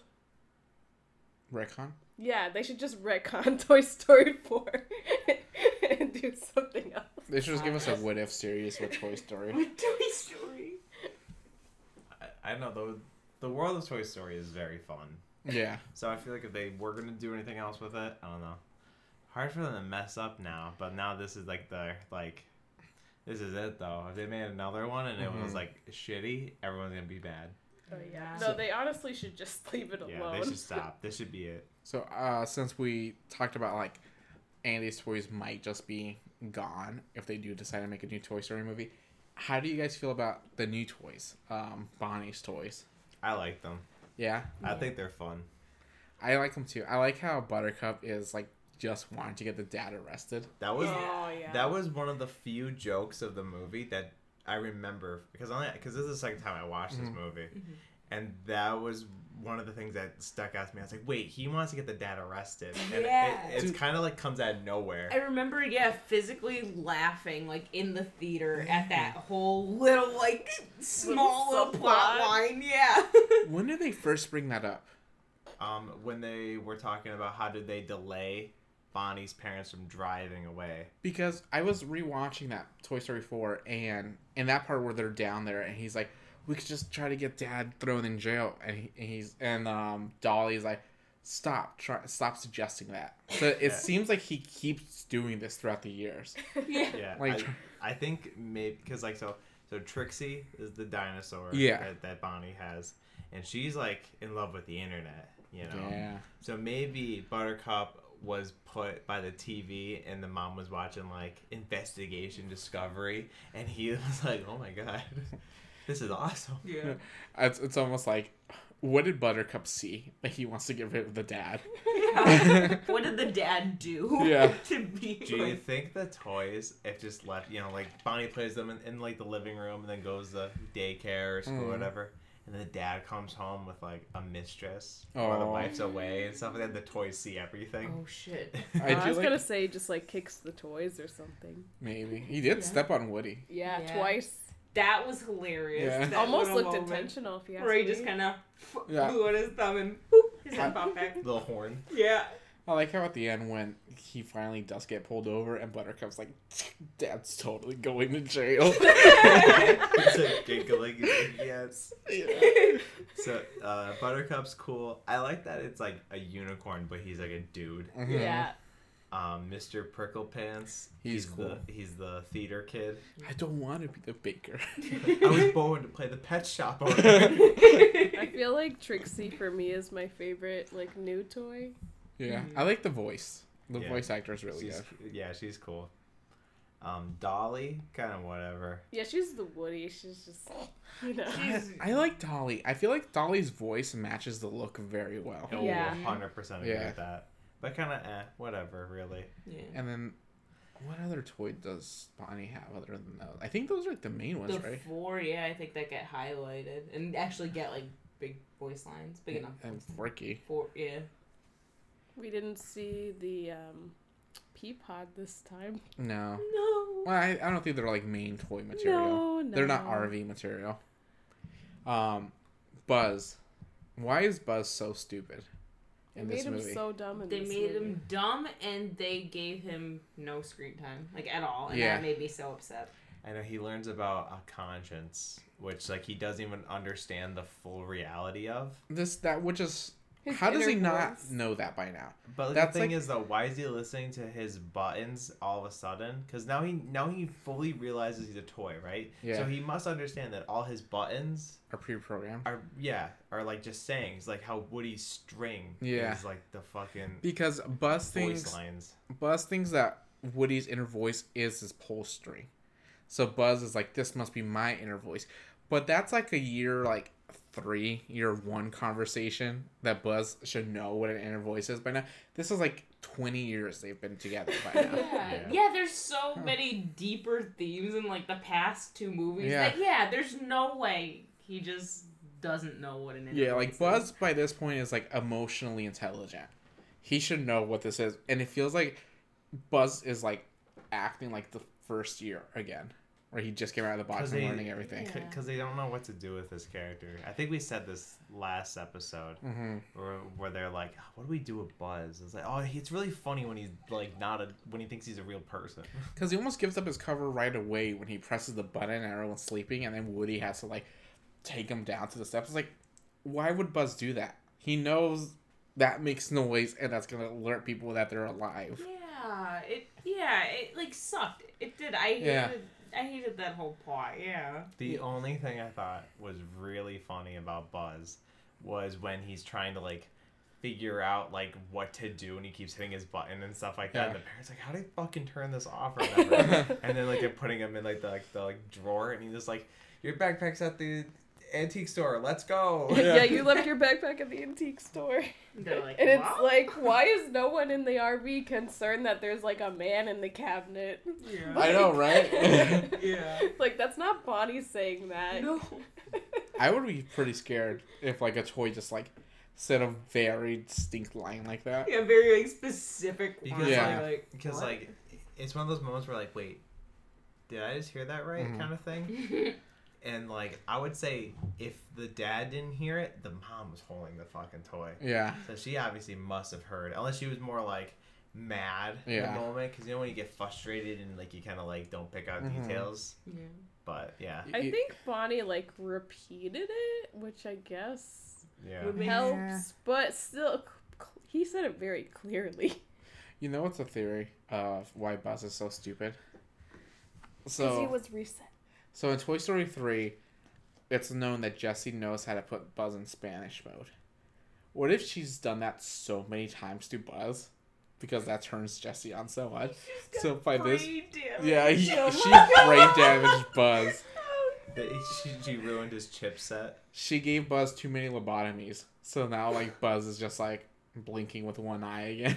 Oh my gosh, that's so Oh my gosh, does that mean the new like Buzz Lightyear movie is just gonna be like all in his head? Maybe. Oh, yeah, he's just comatose. Yeah. Oh my gosh. I would like that at the end of the Lightyear movie, it's like Buzz Lightyear watching it. A Lion King 1.5 moment. Yeah, Yeah. that'd be cool. Buzz is just, like, in the theater. He's like, now that was a good movie. Or like Bonnie has all her toys like on like the like couch and they're watching it together. Yeah. I think that'd be really cute. We'll tie it all in. Another thing I want to talk about was why does Buzz and Woody, how do they keep getting new phrases throughout the movies? Like, Oh, with Yeah. their posters Yeah. and everything. It was like, where did that come from? Woody gets like 3 new phrases that we've never heard of before, and Buzz gets a shit ton more because he keeps pressing those buttons. You know, it's DLC. Right. No. Yeah. Woody downloaded it on his pull string there. Yeah. Plugged it into the computer. Mhm. You're ready to go. Oh Yeah, because there was a couple points where I was like, That's "Oh, new. What? Yeah, that's new. I don't like that they keep adding stuff instead of just reusing stuff. Because we were watching that video right beforehand with Tom Hanks saying he couldn't even remember all of the lines. Yeah. Yeah. It's funny. I I was trying to look for like certain consistencies and everything to see what stayed through, and the lines was totally one of them. Did he have the stitching in the arm? He did. Still, did he? Did, yeah. Okay. I was looking for that. That was like the first thing I was staring at. I couldn't tell. It was hard to tell in the beginning with the flashback. Yeah. So I don't know if like, I don't know if they kept it. I know they should have, but it was hard to tell. I was trying to stare at it. Did you have a talking point that you want to hit up? Oh, I feel like we actually kind of hit a lot of them. Like, I was going to say with Trixie, I really loved it when she was, like, voicing the GPS. Yeah. I did have a gripe with it where I'm like, is the GPS just so happen? Like, does it just so happen to not connect to the internet very well at this point? Or, like... Did they? I mean, I know they were messing with it. They could have unplugged it, but I feel like that just stops it from charging. It doesn't stop it from like connecting. So I had one like that they had basically where it plugged into the car, and it had like preloaded maps on it. It wasn't able to connect to the internet. But this is 2019. Where everything's on the internet. Right. So. Also, but the RV was a little bit on the older side. It was a rental, so maybe the rental had older tech in it, like you were saying. Wouldn't you recognize your GPS voice changing? Yeah. As you're driving. Yeah. And the GPS is like, no! No way, they're boomers. They're boomers or maybe just sleep deprived after the kind of day that they had. Maybe. I do like how Bonnie has parents. Like, it's not just how Andy just has, like, his mom and stuff like that. Like, it's like, oh my god. Well, they had time to animate another parent. They did. They weren't lazy and didn't want to not animate dad. The dad looks more detailed than mom. Yeah. Yeah. The mom reminds me of, like, the Inside Out mom kind of. Yeah. A little bit, yeah. A little bit. You know what's a crime? That Bonnie's dad took the whole day to change a tire. Yeah. Yeah. It's like... He's not a man's man. I guess. Did you guys have any points that you wanted to hit up? Not everything I want to talk about was fun. Yeah, honestly. I guess the last thing I wanted to talk about was the locations of this movie. So we have like the RV, which is kind of a location, but the carnival and the antique store, which by far are the most impressive locations of all the Toy Story movies. Because the antique store has so many like Easter eggs, and there's so much shit that they had to animate and stuff. Yeah. And especially the carnival with all the moving rides and stuff. That was like one of the most impressive things I saw. Agreed. Yeah, I think this one was more like technically and visually like amazing. Yeah. I still think that my favorite location throughout the whole series will ultimately be the daycare. Yeah. Just because I like the plot revolving around that way more. Okay. But like on like a technical aspect, I think like I definitely agree with you. Like there was just so much happening with like the carnival and the antique store. Yeah, I feel like this movie was almost made for that reason, to show off like Pixar's animation and like their new systems that they've been using and everything. Yeah, it's like every single Pixar movie is like a new tech demo for something. Yeah. I loved the end credits to this. Like, from everything from the, like, kind of melancholic song to just how, like, it was, like, faded out, like, the carnival rides and everything, like, the lighting. Like, I loved, like, the bursts. It was so cool, and it was just so clever. And very, again, it had such, like, a melancholic feel, and I was just like, oh. Yeah, I like, Newman's new song in this movie. The I Can't Let You Throw Yourself Away. Yeah. Newman. I think Newman. I think this one had the best music variety. Yeah. Yeah. Cuz like you got Friend and Me kind of played like periodically throughout the movie, but you get in the beginning with the montage of Andy growing up with his toys. Yeah. And then you get the new song, and then like I liked a lot like the background music. I think this one's probably my favorite. So we're watching these movies pretty consecutively. Are you tired by I Got a Friend in? No. I love that song. Classic. Yeah? It's classic. Okay. Now, like, if I listen to it like for a month on all the movies I watched, I'd be like, all right. Yeah, because let's it's like... go over this. I wasn't too tired of it, but at that point I was like, It's like, you could use a different song. But it's like, okay, I get it. It's like a staple of the franchise to use that song. Oh, yeah. Yeah, for sure. Before we, like, end this discussion, I did want to talk about we talked about Gabby Gabby a little bit, but I wanted to talk about how her ultimate end and like what happens to Gabby Gabby. Oh my gosh, when like Harmony finally picks her up and realizes her voice box is working. Yes, so she ends up trading voice boxes, or I guess just keeping a voice box, because Woody gets just sewn up very roughly. Yeah. He doesn't get a new voice box. They've done some stuff in that thrift store. Clearly. Yeah, and Gabby Gabby is ecstatic right now. She's like, I have a new voice box, and finally Harmony's gonna love me. Harmony's the one. She's like, all I've ever wanted. It's time. And when Woody and Forky are escaping the antique store, Forky stops, right? He's like, no, we gotta watch this. And this like beautiful moment of like the lights just right. Gabby pulls her heart. Well. She pulls her like drawstring, right? Yeah, Harmony. Gabby does it first, right? Yeah, to get her attention. To get her attention. Yeah. Harmony goes up to her. So like literally, Gabby's not even on the top level anymore. She lowered herself to a different level so Harmony could pick her up. Symbolically, letting herself like tearing down her walls a little bit, letting herself be a little bit more vulnerable now that she's not on top shelf anymore. Gets picked up by Harmony. Like, they're looking into each other's eyes, and it's like very beautiful. The music is swelling, and the grandmother's like, oh, you could take her home if you want. And there's like a pause, and it's just like, this is it. This is Gabby's moment. And she's just like, nah, and drops the doll.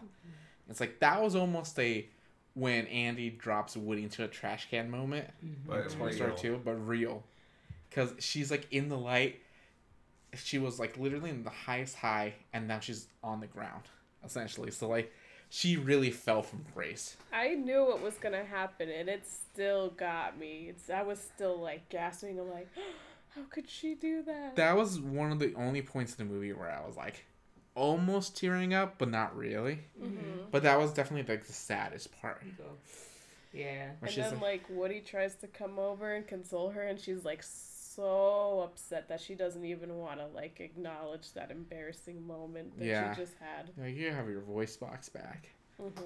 That was the saddest moment, and Woody tells Gabby, he has like a heart to heart with her essentially. But like, she's not the only kid. There's other kids out there. There's a kid named Bonnie out there for you. So he's willing to like share his kid with this doll that essentially stole something from Woody and like caused this like last day to be another nightmare for him. Yeah. He definitely has a significant like change of character from the first movie. Yeah. This is like his big selfless moment. Like, he's out here to help the toy, not for his own benefit, not for really anybody's, but Gabby's. Which I think that causes what happens at the end of the movie to be even more impactful, because even up to this point, which is like 10 minutes before the movie's over, he's still being selfless. He's not doing anything for himself. He's still doing it for Bonnie, for Gabby, for like everyone else but him. So when he finally decides to do something that's going to make him happy, it's like, good for you, Woody. Like, I'm glad. So when they leave the antique store, they see a crying child, and they do Operation Winter Winter Chicken Dinner to lure that crying child to Gabby. And Gabby finally gets her kid. And when Woody is about to join his friends, he's like, no, I'm going to stay with Bo. Did you guys notice that? So, like, in the flashback, when Woody has his hands on the box, that he's going to jump in with Bo, it does, like, a similar callback to, like, he's about to, like, climb down. And it's like his like fingers are, and like the camera pans down to them and stuff like that. And I was like, oh, he's staying. Like, that was like, I do remember the first time I saw them, we were like, oh my god, he's gonna actually stay with Bo. I thought that was really sad, but like really but like heartwarming. It was, it was like a bittersweet kind of thing. I think they tried to make it like the first time watching it, I do remember like crying in the theater and stuff like that when it like pans over all the toys and everything that you grew up with. But like, in this time, like watching it again, to watch as Andy's toys there kind of played second fiddle the whole time anyway. Yeah. It wasn't as impactful. Like, it panned over, like, these were the toys you grew up with. These were the toys that were barely in this movie. So Yeah. it's like, No, whatever. I did actually shed a tear when the crying child picked up Gabby and Gabby's like, she says something like, "You're my friend." And then she just, like, embraces her, and she's, like, all comforted, and she has the confidence to approach, like, a police officer to help her find her parents. It's very sweet. And I'm like, oh my gosh, I actually cried a little bit, even though I knew that was going to happen. Because the kid's like, "Are you lost too?" So, But like... no, I didn't cry when it panned over the Andy's toys. You know what I liked was when Buzz is like, "She'll be okay. Bonnie will be okay." Oh, And it's just like, that was sweet. And I like how none of the toys are... like sad or crying or like upset that Woody's leaving. They all like accept it. No, yeah. It's like, this is your time, which is also like maybe them, like that they themselves are accepting that this is also their time. Like they're gonna be they're gonna be gone soon too. Because like we all agree that like it should just ended at Toy Story 3. Yeah. So I feel like this time, like the way it's ended, it's like we settled our affairs. The gang is not split up, but like one of the two main people that you grew up with is no longer here anymore. Like, let's end it, you know? Like, there's so many like ways to like reinforce. But Bonnie will be okay. You know, like like that pan of all the toys, like kind of like this is the last time you'll see them, kind of thing. Last time Woody will ever see them.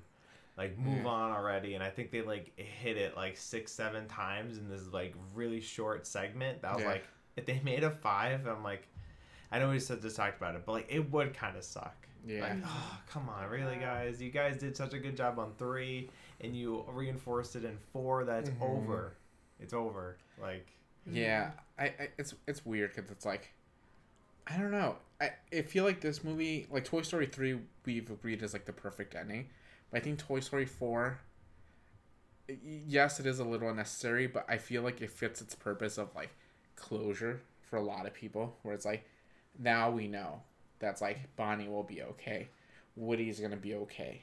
It's like, it does like reassure a lot of people that's like, this is it, like they're in good hands now forever to infinity and beyond. Yeah. Did you guys want to do our rankings now, or do you want to do it after the break? Doesn't matter. I'm okay with whenever. Okay, well, let's take a quick break. We'll hit up some trivia, and we'll give you guys our top 5 Pixar movies.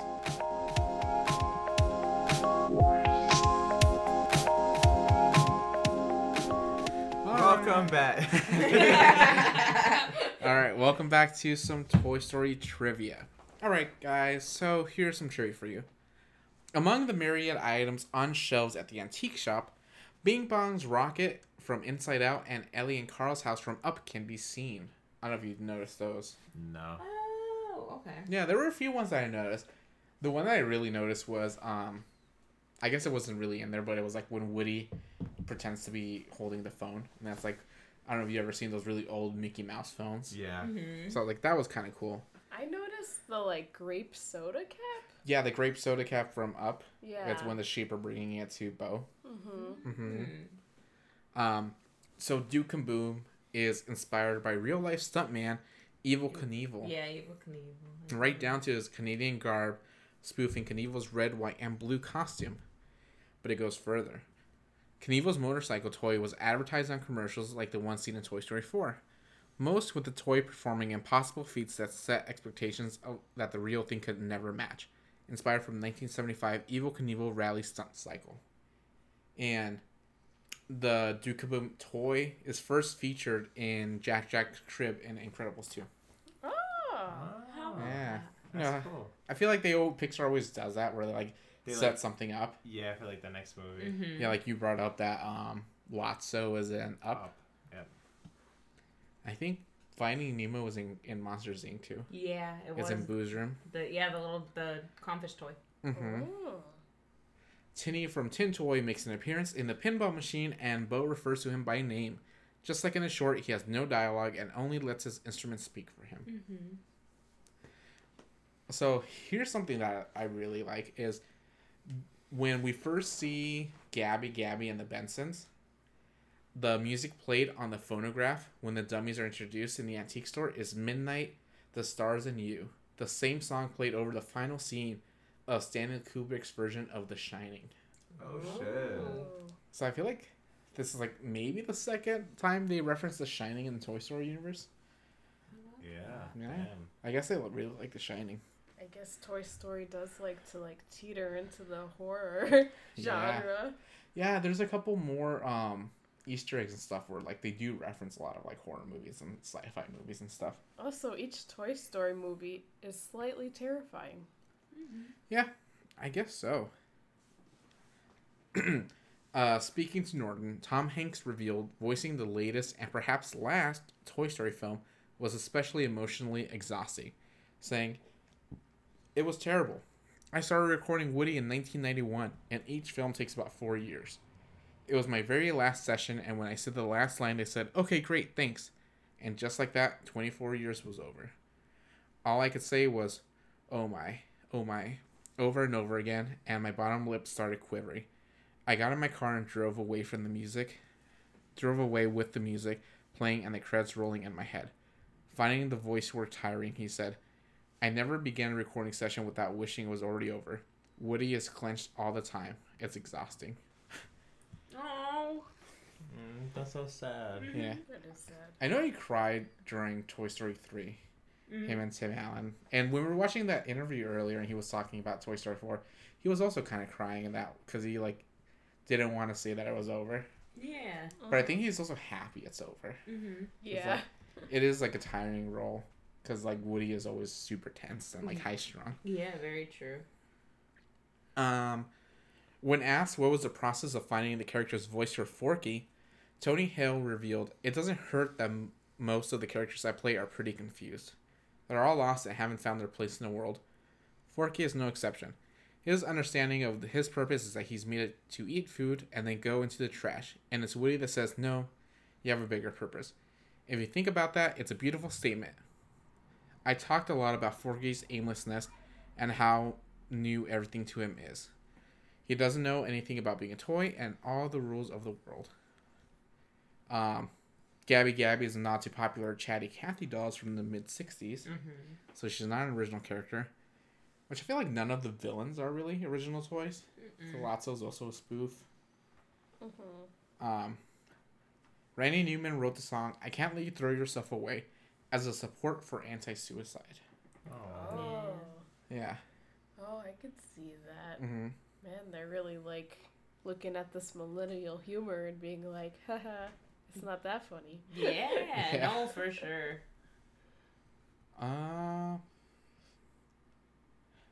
In the first film, after Buzz shows off what he can do, Bo declares, "I found my moving buddy." Here, when the two reunite, Bo affectionately refers to Buzz as her moving buddy.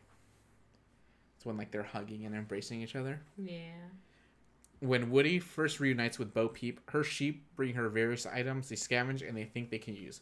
One of those items are the grape soda cap and safety pin from Up that Ellie used to pin to Carl to pin the cap to Carl's shirt. The soda cap pin becomes hugely important to Carl, and at the end of the film, he gives it to Russell as a token of his appreciation and friendship. Bo Peep has zero interest in the soda cap, but separately praises the safety pin. And I think that's all the trivia I have. So let's rank our Toy Story movies in order. Right. I feel like we're probably gonna agree. Okay, so I'll start first with the Toy Story movies, right? So for me, it has to be Toy Story 3, 1, 4, and 2. What about you, Mia?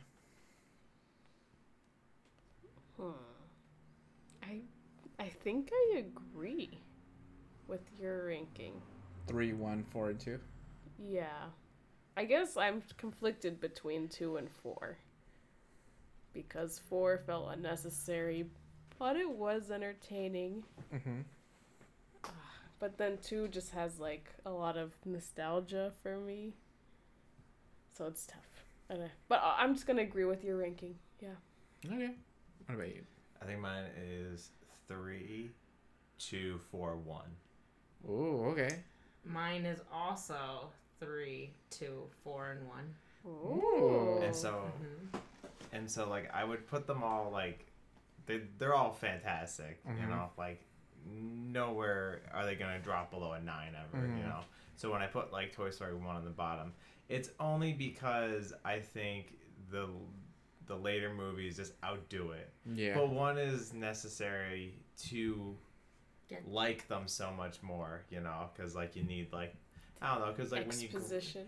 and you grow up with the characters and stuff like that. That's why 3 hits so hard, and why 2 could be so nostalgic, and why 4 is still relevant and stuff. So like 1's not bad. So putting it at the bottom, it's not bad. I just think everything else, what it takes, what 1 gave it, and it runs with it. Yeah. It's still a classic though. So what like rating are we giving 4? Ooh, like Well, let's do that one later. When Oh, we're giving our okay. final thoughts. Sorry. No, it's okay. Don't rush it, Mia. Jeez. I do like how we all like Toy Story 3 the most, because when I was doing some like research on it, a lot of people hated Toy Story 3 when it came out. They did not like that movie at all. I think like when Toy Story 3 came out, my initial feeling was that it wasn't needed. And then Toy Story 4 came out, and then I'm like, this also isn't needed. It really wasn't needed. But so now let's rank our top 5 Pixar movies. So we're gonna start from number 5 and work our way to our favorite ones. And once you give out what movie you like, give like a little reasoning as to like why the movie is special to you or why you like it. Okay. Okay. So, how should we start this? Let's start with you, Nick. Okay. So what's your number 5? So my 5 is weird because it's like nearly a tie, but it might change depending on rewatching a movie. So it was Up, Okay. but we just recently watched Luca, and I think that just squeezed in. I haven't seen Up in years. Okay. And the only reason why Up is in the top 5 is because of such like an emotional feat that it is, you know. But after watching Luca, I don't know. Like I like the themes in Luca. I like the characters a lot and stuff like that. The animation is really fun. So I think it squeezes by into the top 5 spot. You know what's funny about Up is like the first time I saw Up, it was at school, in like the all-purpose room for like a hot minute, and I left right after Ellie died. So for the longest time, I thought Up was just like a short film. And it wasn't until I realized, oh, it's a full movie. I was like, yeah. So Up's your number 5 for sure. No, Luca is. Oh, right Luca's now. your number 5. But like if I rewatch Up, it might change. Okay, so why do you like Luca? Why did it beat Up? I just like the themes of like Luca. Like Okay. I don't know. I like the characters are cool. The setting is really fun. And I like how like small the story is, you know, like it takes in this like little tiny town and stuff like that where everyone kind of knows each other. These 2 little kids come out of like the woodworks. And I don't know. I like the idea of like the whole acceptance theme across the board of being different or, you know, just, you know, not being like the rest of the town and shit. I like that. It was cool.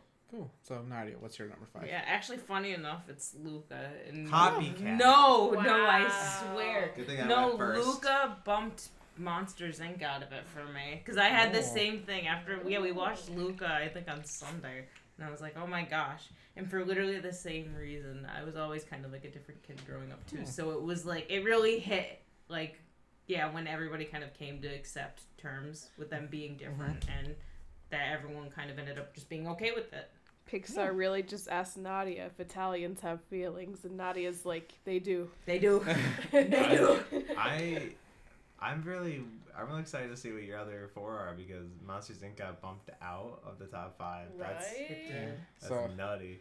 So my list is like, I feel like my list is pretty nostalgic for me.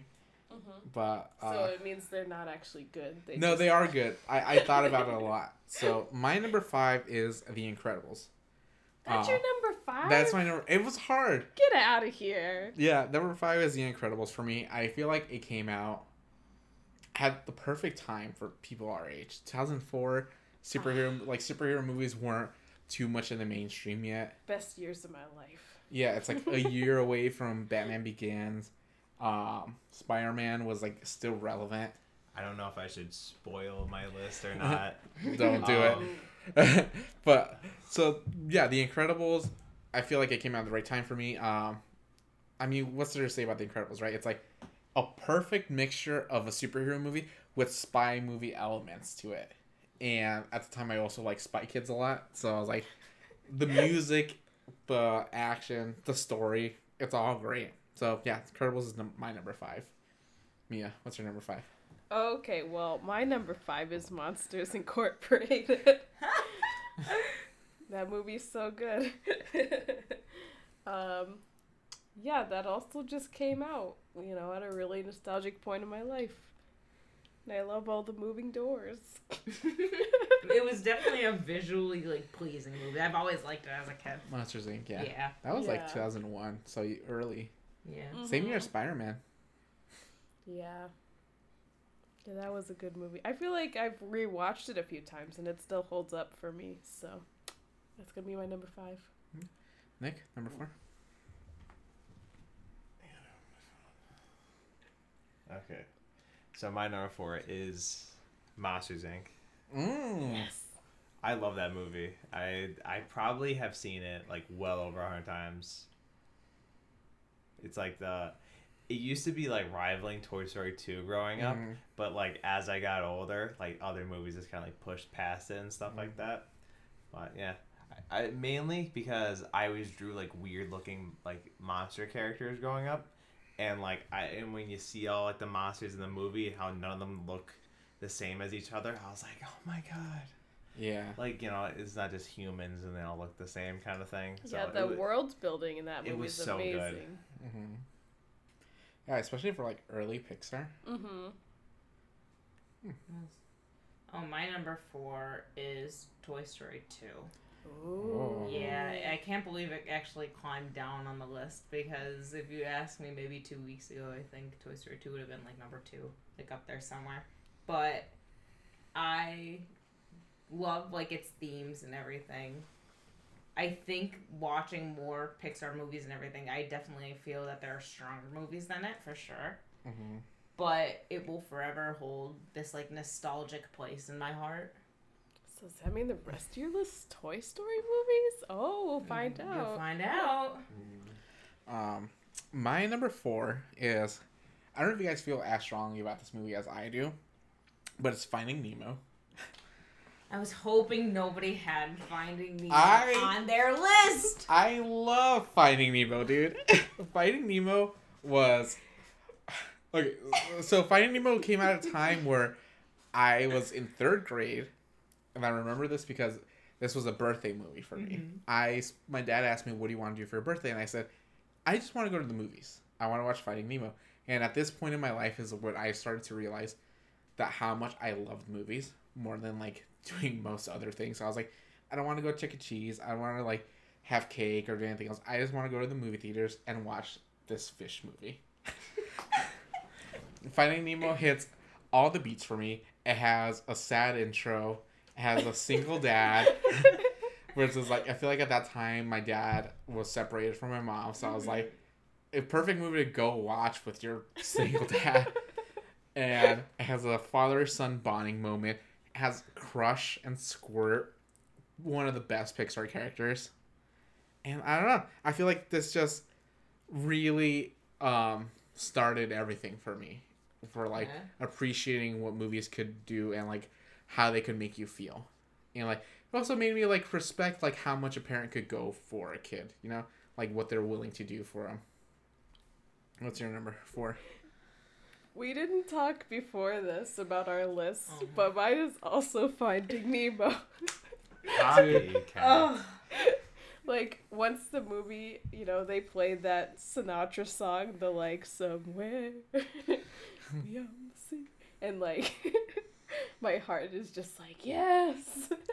I love I feel like it's very visually pleasing. Maybe I have to rewatch it and maybe it's bad now, but Finding Nemo's super quotable. Yeah. Oh my god, Finding Nemo is the most quotable, and yeah, it is very stunning because it's all in water. I love the water. like right before that, never seen a movie that takes With place in water. water. And like so much of it. Does either of your lists contain Finding Dory? No. Mm-mm. Okay, Definitely because I was gonna not. say Finding Dory like That's bottom tier Pixar. kind of tainted Mhm. a little bit of the Finding Nemo in my No. mouth. Mhm.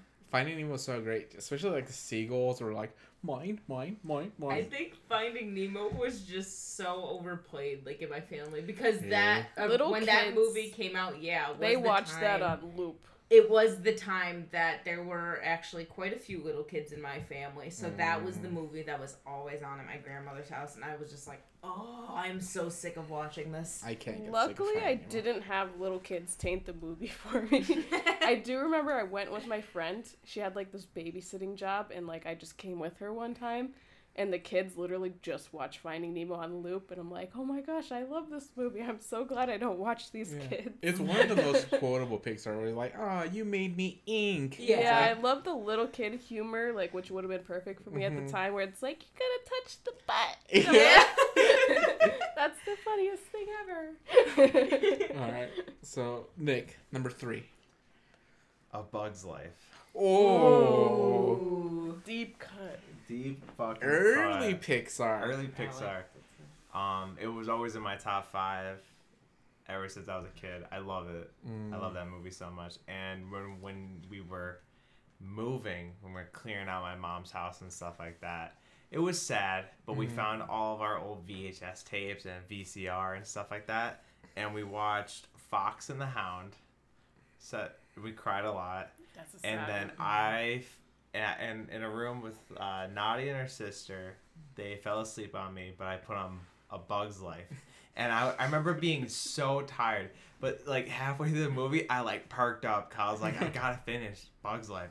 And I remember thinking to myself, like, when the fuck did I last watch it? And probably I haven't seen that movie since I was like, before I was an adult. Probably like early teenager. So almost like 10 years later watching it, and I still loved it. And I was like, sick. What's your favorite line from Bug's Life? I'm a beautiful butterfly. I was gonna say or just whenever the ladybug speaks. Yeah. Because you look at it and you're like, you're a dude. All right, Nadia, number All right. 3. My number 3 is Coco. Oh.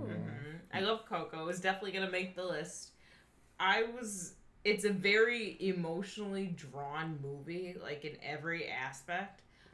I was very fortunate in my life, and I haven't dealt so much with loss and everything. So that theme, like, wasn't too, I guess, hard hitting to me, but like, I guess the overall, like, how it impacted the characters and everything like that, how that goes along, it just, it really hit hard, and I will always cry like a baby at that movie, and I feel like it's long overdue for another watch and to have a good cry with it. Oh, yeah. And I just love the colors of it and everything, and that's just my complete personality, is just colors everywhere. I feel like just the general theme of mortality affects literally everyone. Yeah, for sure. It's, again, truly a deep cut, like, for everybody. Yeah. My number 3 is Inside Out. Ooh. So Inside Out, I remember very vividly the first time I saw this. It was me, 2 of my friends, and my one of my friends' nephews and niece. We went to go see this. Remember the short was I Lava You. Beautiful short. But Inside Out, I feel like even though it's a kids movie like all Pixar movies, I feel like Inside Out was one of the first few movies that I saw that I realized what Pixar was about. And I realized that they're not only made for kids but also made for adults. And as an adult watching this movie, it really made me like realize how I feel things inside, and it personified a lot of things, so it was easy for me to grasp certain feelings and like why I remember certain things, because they were core memories, you know. Never heard of that concept before of a core memory. Everyone's heard of it now. Yeah, now it's a thing, right? And I love how in that movie they do a thing at the end where it's like core memories don't have to be one emotion, but they could be fused. And it's like you could have a sad and happy core memory at the same time. And that was one of the first movies where I was like, I was crying at the end of the movie. I hear my friend's little nephew is sniffling. So him as like a little 5-year-old also understands and could relate to like this movie on an emotional level. So like it hits all like bases. Mm-hmm. So Inside Out is definitely my number 3. Awesome. Okay. My number 3 is Luca. Ooh. Yeah. No, I enjoyed it too. I like what you guys said about it being kind of like a smaller movie. Mm-hmm. So, you know, the little world they made felt really intimate. And I really like, you know, how they ended it. I don't know if we should talk about spoilers. Right. But no, I get what you mean. But I like how they explored the kind of almost like diversity. Like, it's like, oh, we're all living together in this community. We might not realize it, but, you know, we all kind of like working together. Mm-hmm. So, yeah. All right, this is the hard-hitting ones right here. Here we go. All right, number 2 is Coco for me. Oh. Wait, are we on number 3? No, No. number 2. Yeah, I started. I already said my number 3. Oh, am I the last one? Yeah. Oh, okay, got it. God. So yeah, I picked Coco. I wasn't too big into like the musical movies till like later on, until Nadia started showing me some of them. And Coco was just amazing. Everything about it, just amazing. And then like after watching it, and then Nadia explaining like Frida Kahlo and like her art being like fucking crazy and shit like that, and just like I don't know, like just like the themes and stuff. And then like after seeing Coco, I met like your family in like Texas, and it was almost like I don't know, kind of like a fun little like not like intro, but like it was cool, you know, like this like very like Spanish inspired movie. Mexican culture. Yeah, it was cool. I don't know. I liked it. It was really fun. And Frida Kahlo. Oh, Frida Kahlo. Whatever. Coco. Colo. Colo. All right, Nadia, number 2. My number 2 is Toy Story 3. I knew, it had to make the list. It, especially watching it again, even for just watching it 2 times in my life, it's just such like an impactful movie. And I like we were out to dinner yesterday, and I was like still talking about it, and just like oh my gosh, like being an adult watching this movie just made me feel so many things. And just the themes again were so impactful, and just will I think forever just stick with me. Yeah. My number 2 is also Toy Story 3. Whoa, Yeah. really? Yeah, But you're such an anti-Toy Story boy. I think doing this series really made me reevaluate and like look at Toy Story franchise in a whole new light, where it's like it might not be my favorite franchise of all time, but god damn it, is Toy Story 3 not a perfect movie? It is. It is. It's like the perfect again closure. Like everything. Yeah. It's amazing. I love Toy Story 3. I love everything it did. I think it hit all the marks when it had to. And it is one of those movies where it's like Toy Story 3 and all like the subtle like subtext and everything that's involved in it really does spark something inside of me where it's like it reignites my love of talking about movies. And like talking like when looking back at that episode, it's like that episode was over 2 hours long because we had so much to talk about with Toy Story 3. Yeah, and it was so much fun, right? Yeah. Guys, this is like if we watched Star Wars with like Nick, and Nick was like, yeah, Star Wars 4 is my second favorite movie among the Disney movies. I think Toy Story 3 could almost work as a standalone movie. Oh, I think it could. Yeah, it was the one right where you didn't necessarily need the introduction as to how people got there. So, number 1 pick, Mia. No, number 2, sorry. Yeah. For me, it's Coco. Mm.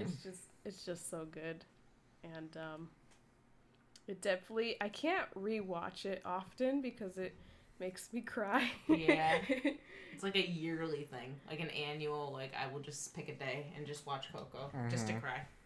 And just like remember me. Of course, of course.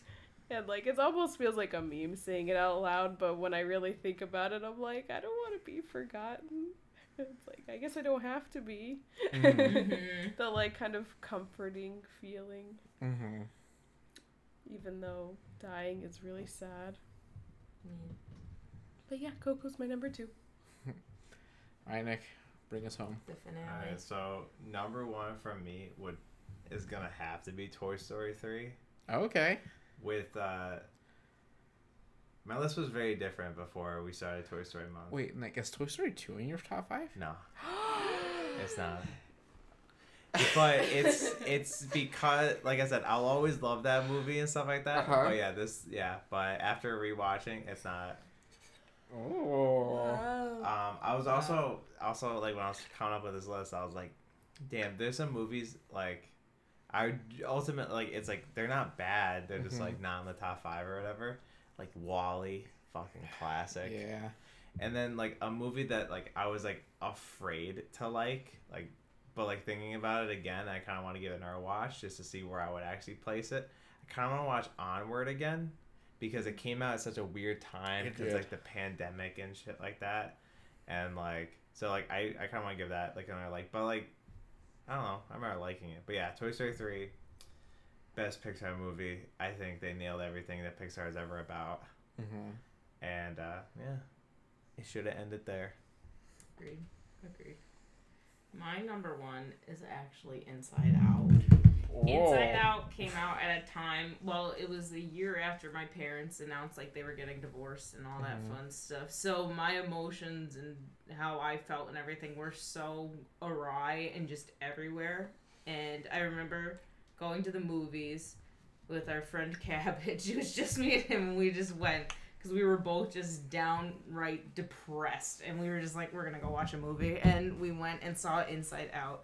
And remember coming out of there, we were hugging each other, we were sobbing because we were just so like, oh man, like being sad is like, it's totally okay. And it just totally validated how we felt in that moment, and that memory has just stuck with me like forever. Forever. And it's just so, it's a core memory, like it's so important to me. That, and then I loved the idea of how you said it, how they like personify like these emotions and like these memories and feelings, and like Disney and Pixar does such a good job at explaining such adult themes to kids, you know what I mean, that you can't explain it any other way. It's perfect. Yeah, man, Inside Out's so good. It is so good. That definitely deserves a rewatch. Ugh, of course. It's funny because like I like never really got to sit down and watch that movie. It was like put on, kids were around, and then like I couldn't finish it because like it got turned off or I had to go do something, and so I pretty much like had to skip out on that movie for like a long time. I probably didn't watch it till like 2018, 2019. It felt like, and like at that point, like I was kind of like, it's good, but like I was just like, I feel like if I watched it earlier when it came out, it would have hit me so much harder. Yeah. Probably. All right. So my number 1 is Coco. Of course it's Coco. So Coco. Good. Where's all Coco fanboys here? Yeah. I have so much to say about Coco, but I'll try to keep it short.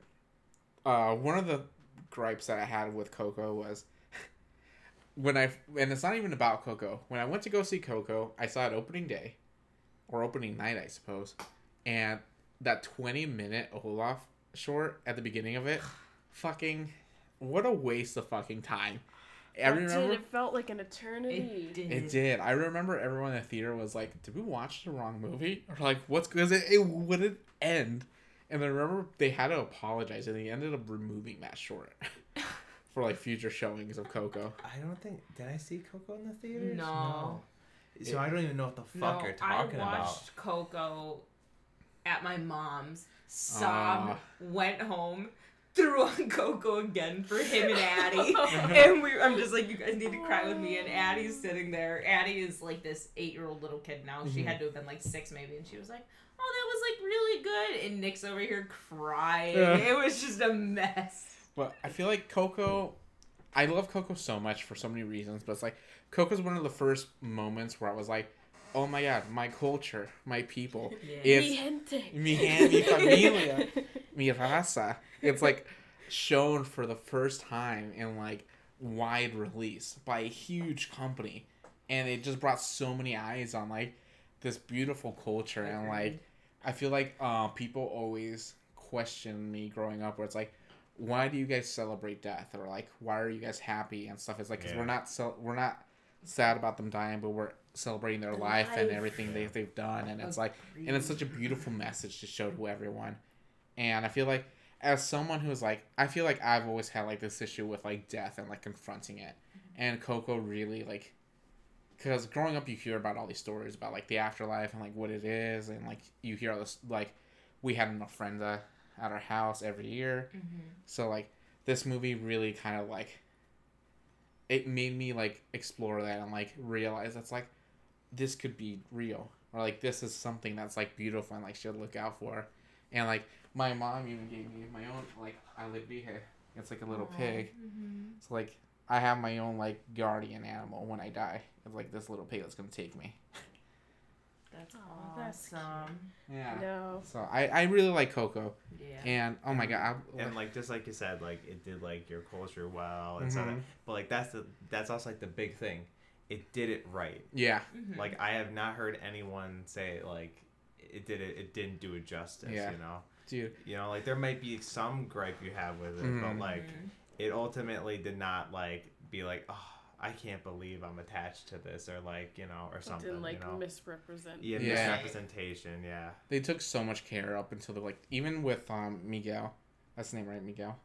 Right, like his fingers when he's playing the guitar, like they did so much like detail work on that, and like when you're watching him, that's actually someone playing it. Like if you follow his like finger movements, that you could actually play something out of that. And like Grandma Coco, when you realize that who she is, and she's like the little girl, to like the song "Remember Me" or "Un Poco Loco," it just, and it's like the first Pixar movie that has a musical. Yeah. So it was like revolutionary at that point. And when I went to go see this in the movie theaters, I was sitting next to a family. It was like a mom, a sister, and like a teenage, like a maybe like 13-year-old kid.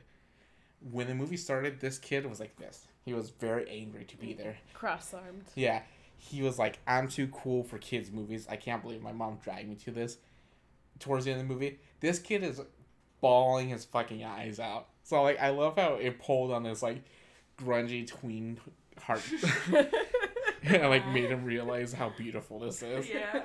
It changes people. It does. So, come on, Mia. Okay, well, my number one will probably never change. It'll always be The Incredibles. I knew it. I know it wasn't in everybody's list. I'm glad it was at least someone's number 5. but I love it. I feel like that, like, sometimes when I rewatch movies, like, enough times I just get annoyed and I don't like it anymore. But this is one of those movies where I feel like whenever I went to my dad's house, like, I would go see him every other weekend. I feel like that movie was just on a lot for some reason, and it was super comforting to me, and it was always awesome. And I didn't always like going over there because I didn't like my stepmom that much, but when that movie came on, I was just so hyped. I'm like, and just like when they're on the island with like the volcano and like or the waterfall opens up, and I'm like, oh my god, this is so cool. I think it was just like a coolness factor for me. Yeah, it was like it's very badass too in comparison to what other movies, you know, like either we get like the princesses and you get all the fantasy. No, this one was just straight up like superheroes. Cool. The first few times I watched it, I had no idea like what was going on in the main characters' heads of like why Mrs. Incredible was so like wondering if her husband was cheating on her or something. Like that wasn't going through my head. I'm like, I don't understand why this montage is happening, but I love this movie. You know, I like how The Incredibles really shows like the dynamic of family life. And that was it. Family values. It's like the whole nuclear spiel. family. Yeah. That got superpowers. Yeah, I got super attached to those kind of movies too, because like many American children, my parents were divorced, but they divorced like when I was like 4. So I've never had that nuclear family, but when I saw it like represented on TV, I was just like, it was like a fantasy for me. Yeah, and I like how it's like, even though everyone's super powered and it's like you would love to be like in that family, they still show you that even though they're incredible people, they still struggle with like everyday things. Yeah. Right. I feel like, I mean, I know it's Pixar, but I feel like Disney does that a lot. But I don't know, just the way they did it in this movie. really got me attached to it. If everyone's super, no one is. Yeah. This is true. Oh So my yeah, God. that is my number one. So we all had Coco. Mm-hmm. Did you have Toy Story 3? No, but honorable mention. That was my number 6. Oh yeah, what Fair is everyone's honorable mention? Number 6. Wally. Wally. Ooh. I guess. I don't know. Maybe my number 6 would probably be The Incredibles. Okay. Yeah. Surprisingly, my number 6 was Ratatouille. Oh my gosh, Yeah. we just watched Ratatouille pretty recently, maybe Yeah. last summer. It's not We as were good like, as I remember. No, it really wasn't. It was fun, but it was I- like whatever. I like the whole thing of creationism and like he's able to create something and like just when you describe this like beautiful thing in your head with like swirls and like fireworks, I think that's beautiful. Mm-hmm. But yeah, I don't know. Something about a rat in the kitchen made me like take it off my top 5. No, it is fun to watch though. Like him like pulling Remy's hair. Yeah. Or no, Remy's the rat. Yeah, Linguini. Linguini's hair. Pulling his own hair. I thought you were gonna give us a hot take, and I thought you were gonna put Cars in your top 5. For Oh some my reason. gosh. I wish I did that now. No. I would be lying though. I'm very happy no one had Cars. Any of the Cars in their top 5. Cars was in my top 10. Or I'm trying to think of other like weird forgettable ones. Was The Good Dinosaur Pixar? Yeah. Yeah, Good I- Dinosaur was Never in my seen it. top 15. So the 3 movies I did not see is Good Dinosaur, Soul, or Oh. Turning Red. Yeah, I didn't see. So, Or Encanto. That's or, Disney. Oh, that's Disney. Oh, never mind. I was saying I have this like tier list thing. It gave me all the Pixar movies. But yeah, so those are the ones I didn't see. I enjoyed Soul. And ones I want to rewatch. I want to rewatch Onward and maybe Inside Out.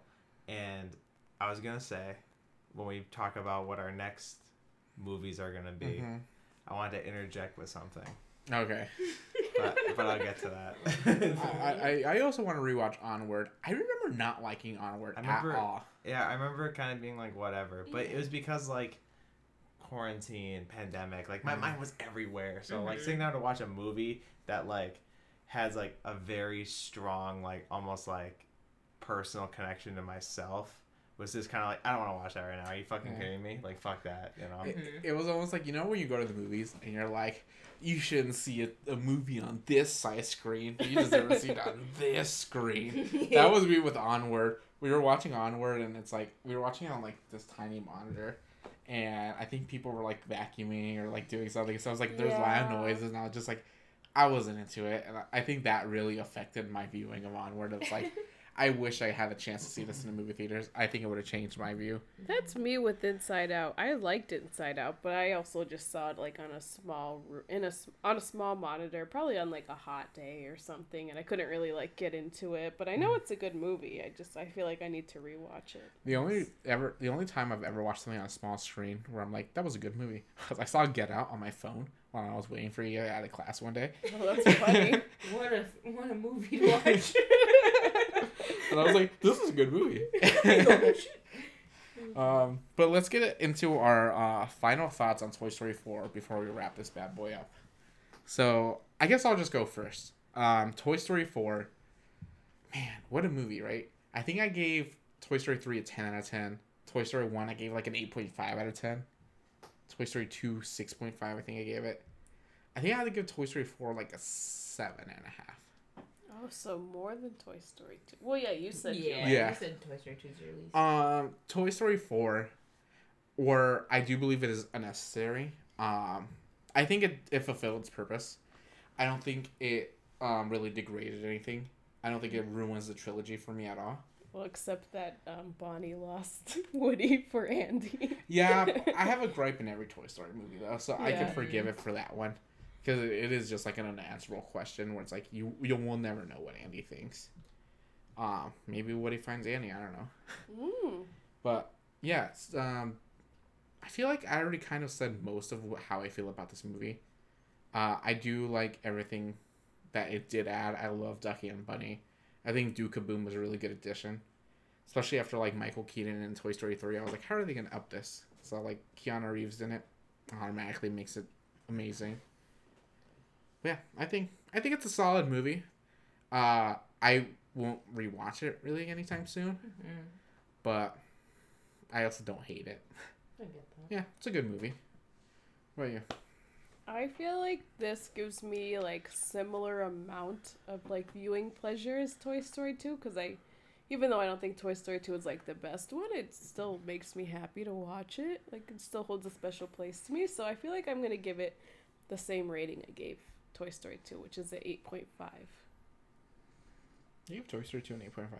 I'm pretty sure I did. I don't know if you guys remember, but I think I give it an 8.5. I can't remember numbers. That's okay. No, I'm gonna say that. There you go. I think Toy Story 4 is pretty solid. I think I agree with that statement, is that it doesn't ruin the trilogy. I know it wasn't necessary, but upon rewatching, it has definitely went from bottom to third. So, yeah, I give all of them like at least an 8.5 or a 9, and so I'd give this one probably like a 9. I thought it was really good. I liked it, and just like I said with the other 3, you know, Toy Story 2, 3, and 4, they took the base of 1 and they really expand upon it. And this one just like, did it again. So, job well done.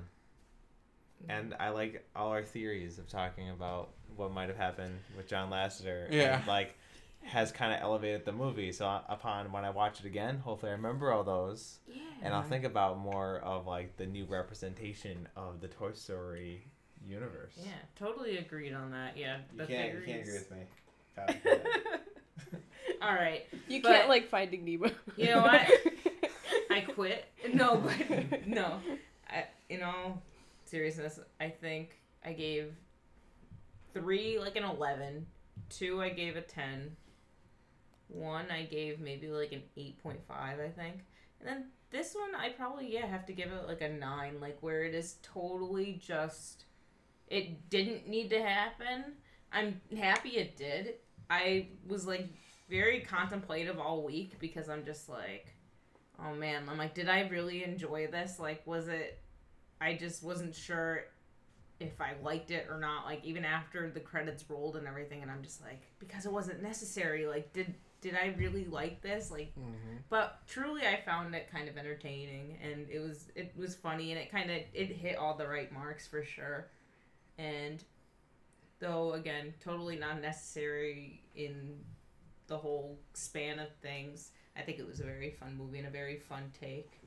Yeah, you know, I feel like every Toy Story is unnecessary, but it's just because Disney wants to make another Toy Story movie, so Pixar's like, fine, I'll do it. So that part didn't bother me as much, especially after, like I said, I was, like, looking back at older reviews of Toy Story 3, and people calling Toy Story 3 unnecessary, and it's like, why are you ruining this, like, series with another movie and stuff like that? So it's like, people have felt this way, and I guess they even felt that way when Toy Story 2 was coming out. It's like, why make a sequel? Yeah, no, absolutely true. I guess my biggest gripe with 3 would have been, like, or Toy Story 4, I'm sorry, was Buzz's whole arc. Yeah, Buzz was definitely, they really did Buzz dirty. Yeah, they did, like, an injustice to him there. But yeah, that was Toy Story 4. So Toy Story month is over, and so the beginning of Toy Story month was done out of good cheer to, like, my fellow co-hosts. But I think, if I remember correctly, we did make a deal when we said if Toy Story month was to come out, I would do something special right after. And I'm glad to announce that the new series that's going to be coming out is a whole summer of Fast and the Furious. Oh my gosh. Start your engines. We're gonna live our life a quarter mile at a time, okay? I am so excited. You cannot fathom how excited I am for Fast and the Furious. I love showing anyone this series. I showed Mia this series over 2 days. I feel like I signed my soul to the devil.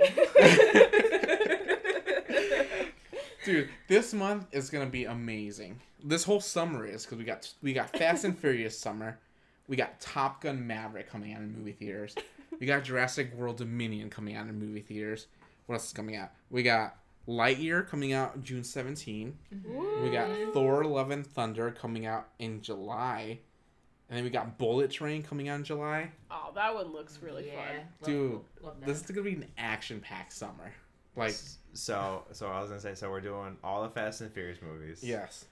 So there's what, 9 of them? Yeah. No, there's more. No, there's 9 plus Hobbs and Shaw.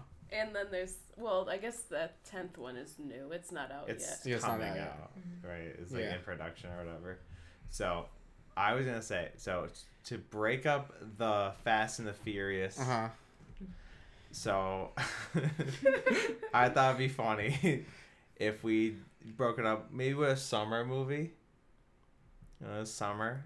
So maybe after like Fast 4, Fast 5. Maybe after the trilogy, we watch a summer movie. Maybe Surf's Up. Surf's Up. Yes. Which was Surf's Up 2 with John Cena and Undertaker. Oh, I don't even know about Surf's Up 2. But I was also gonna ask about what do you think about doing a movie that's in the movie theaters? Maybe we could cut this part of the podcast out, but Ooh, like which one? I don't know. Kind of like I'm excited for Bullet Train. yeah, like Bullet Train and shit like that. You know, Mhm. Yeah. I think it'd be fun if we went to like a midnight release and Yeah. then like maybe came home and recorded. Yeah. It's like, okay, guys. Sorry, I shouldn't have clapped. Okay, guys. Editing. Yeah, that would be fun. Yeah, I'd do And that. just kind of be like, oh, would you like when that comes out? Would you add that stuff Mhm. like that? You know, You know, I thought you were going to say, okay, let's cut it up. let's With, They were spell gonna say cars. something with cars. No. Yeah. Oh my I gosh, almost yes. did. I almost did, but I was like, no, because it was brought up to me that Mhm. Surf's Up is a really good movie apparently, and I was like, ooh, it's summer. Those Yeah. Surf's Up action. Yeah. I'll consider it. I Okay. feel like Surf's Up would be on the wheel. Well, here's the thing. The only reason I'm saying I'll consider it is the only exception with Toy Story was because we're adding it to the collection. Yes. I don't have Surf's Up in my collection. Ooh. So like, if it just magically appeared at the door one day, you would be like, all right, maybe. I might have to make an exception. You know, I thought you were going to throw me a curveball and be like, we'll break up Fast and Furious with the 6 seasons of Fast and Furious on Netflix. The Teenage Kid Fast and Furious one. Oh, no, I didn't know that existed. Me Yeah, neither. there's 6 seasons of it on Netflix. So how are we doing it? Are we watching one every week? Yeah, Okay. I think so. Okay. I think Are we also to be featured on these podcasts? if you want, you guys are always welcome to. You don't have to be on every podcast, but if there's a movie that you're like surprisingly really good, there are a couple Fast and Furious movies where it's like not the best. Yeah. But if there's one that speaks out to you, you guys are more than welcome to join us. I know my personal favorite is Fast 5. I'm Tokyo not. Drift. I'm not really looking forward to any of them. Yeah. I feel like there's gonna be a few that you're gonna absolutely love, Yeah. and there's gonna be a few. I hope. I hope I like at least one of them because it's gonna get really hard to go through them. You're gonna love Fast 5. I know you're gonna like Fast 5. You might like Fast and Furious 3 Tokyo Drift. So I've not been intoxicated for Mhm. anything we've watched. Mhm. Maybe I had like a drink, Mm-hmm. but it is the summer, man. So, You can't know. drink and drive. Not if you're in the passenger seat. Well, thank you everyone for joining us on this endeavor of Toy Story Month. I hope that you guys will stick around for Fast and Furious Summer, because I think it's going to be a very high octane, fueled adventure. If you like what you heard, please rate and review us wherever you listen to your podcast. And until next time, we'll see you, partner. You know, with gas prices going up, I don't know if it's a safe bet to do this all summer. Bye. Peace out. Bye.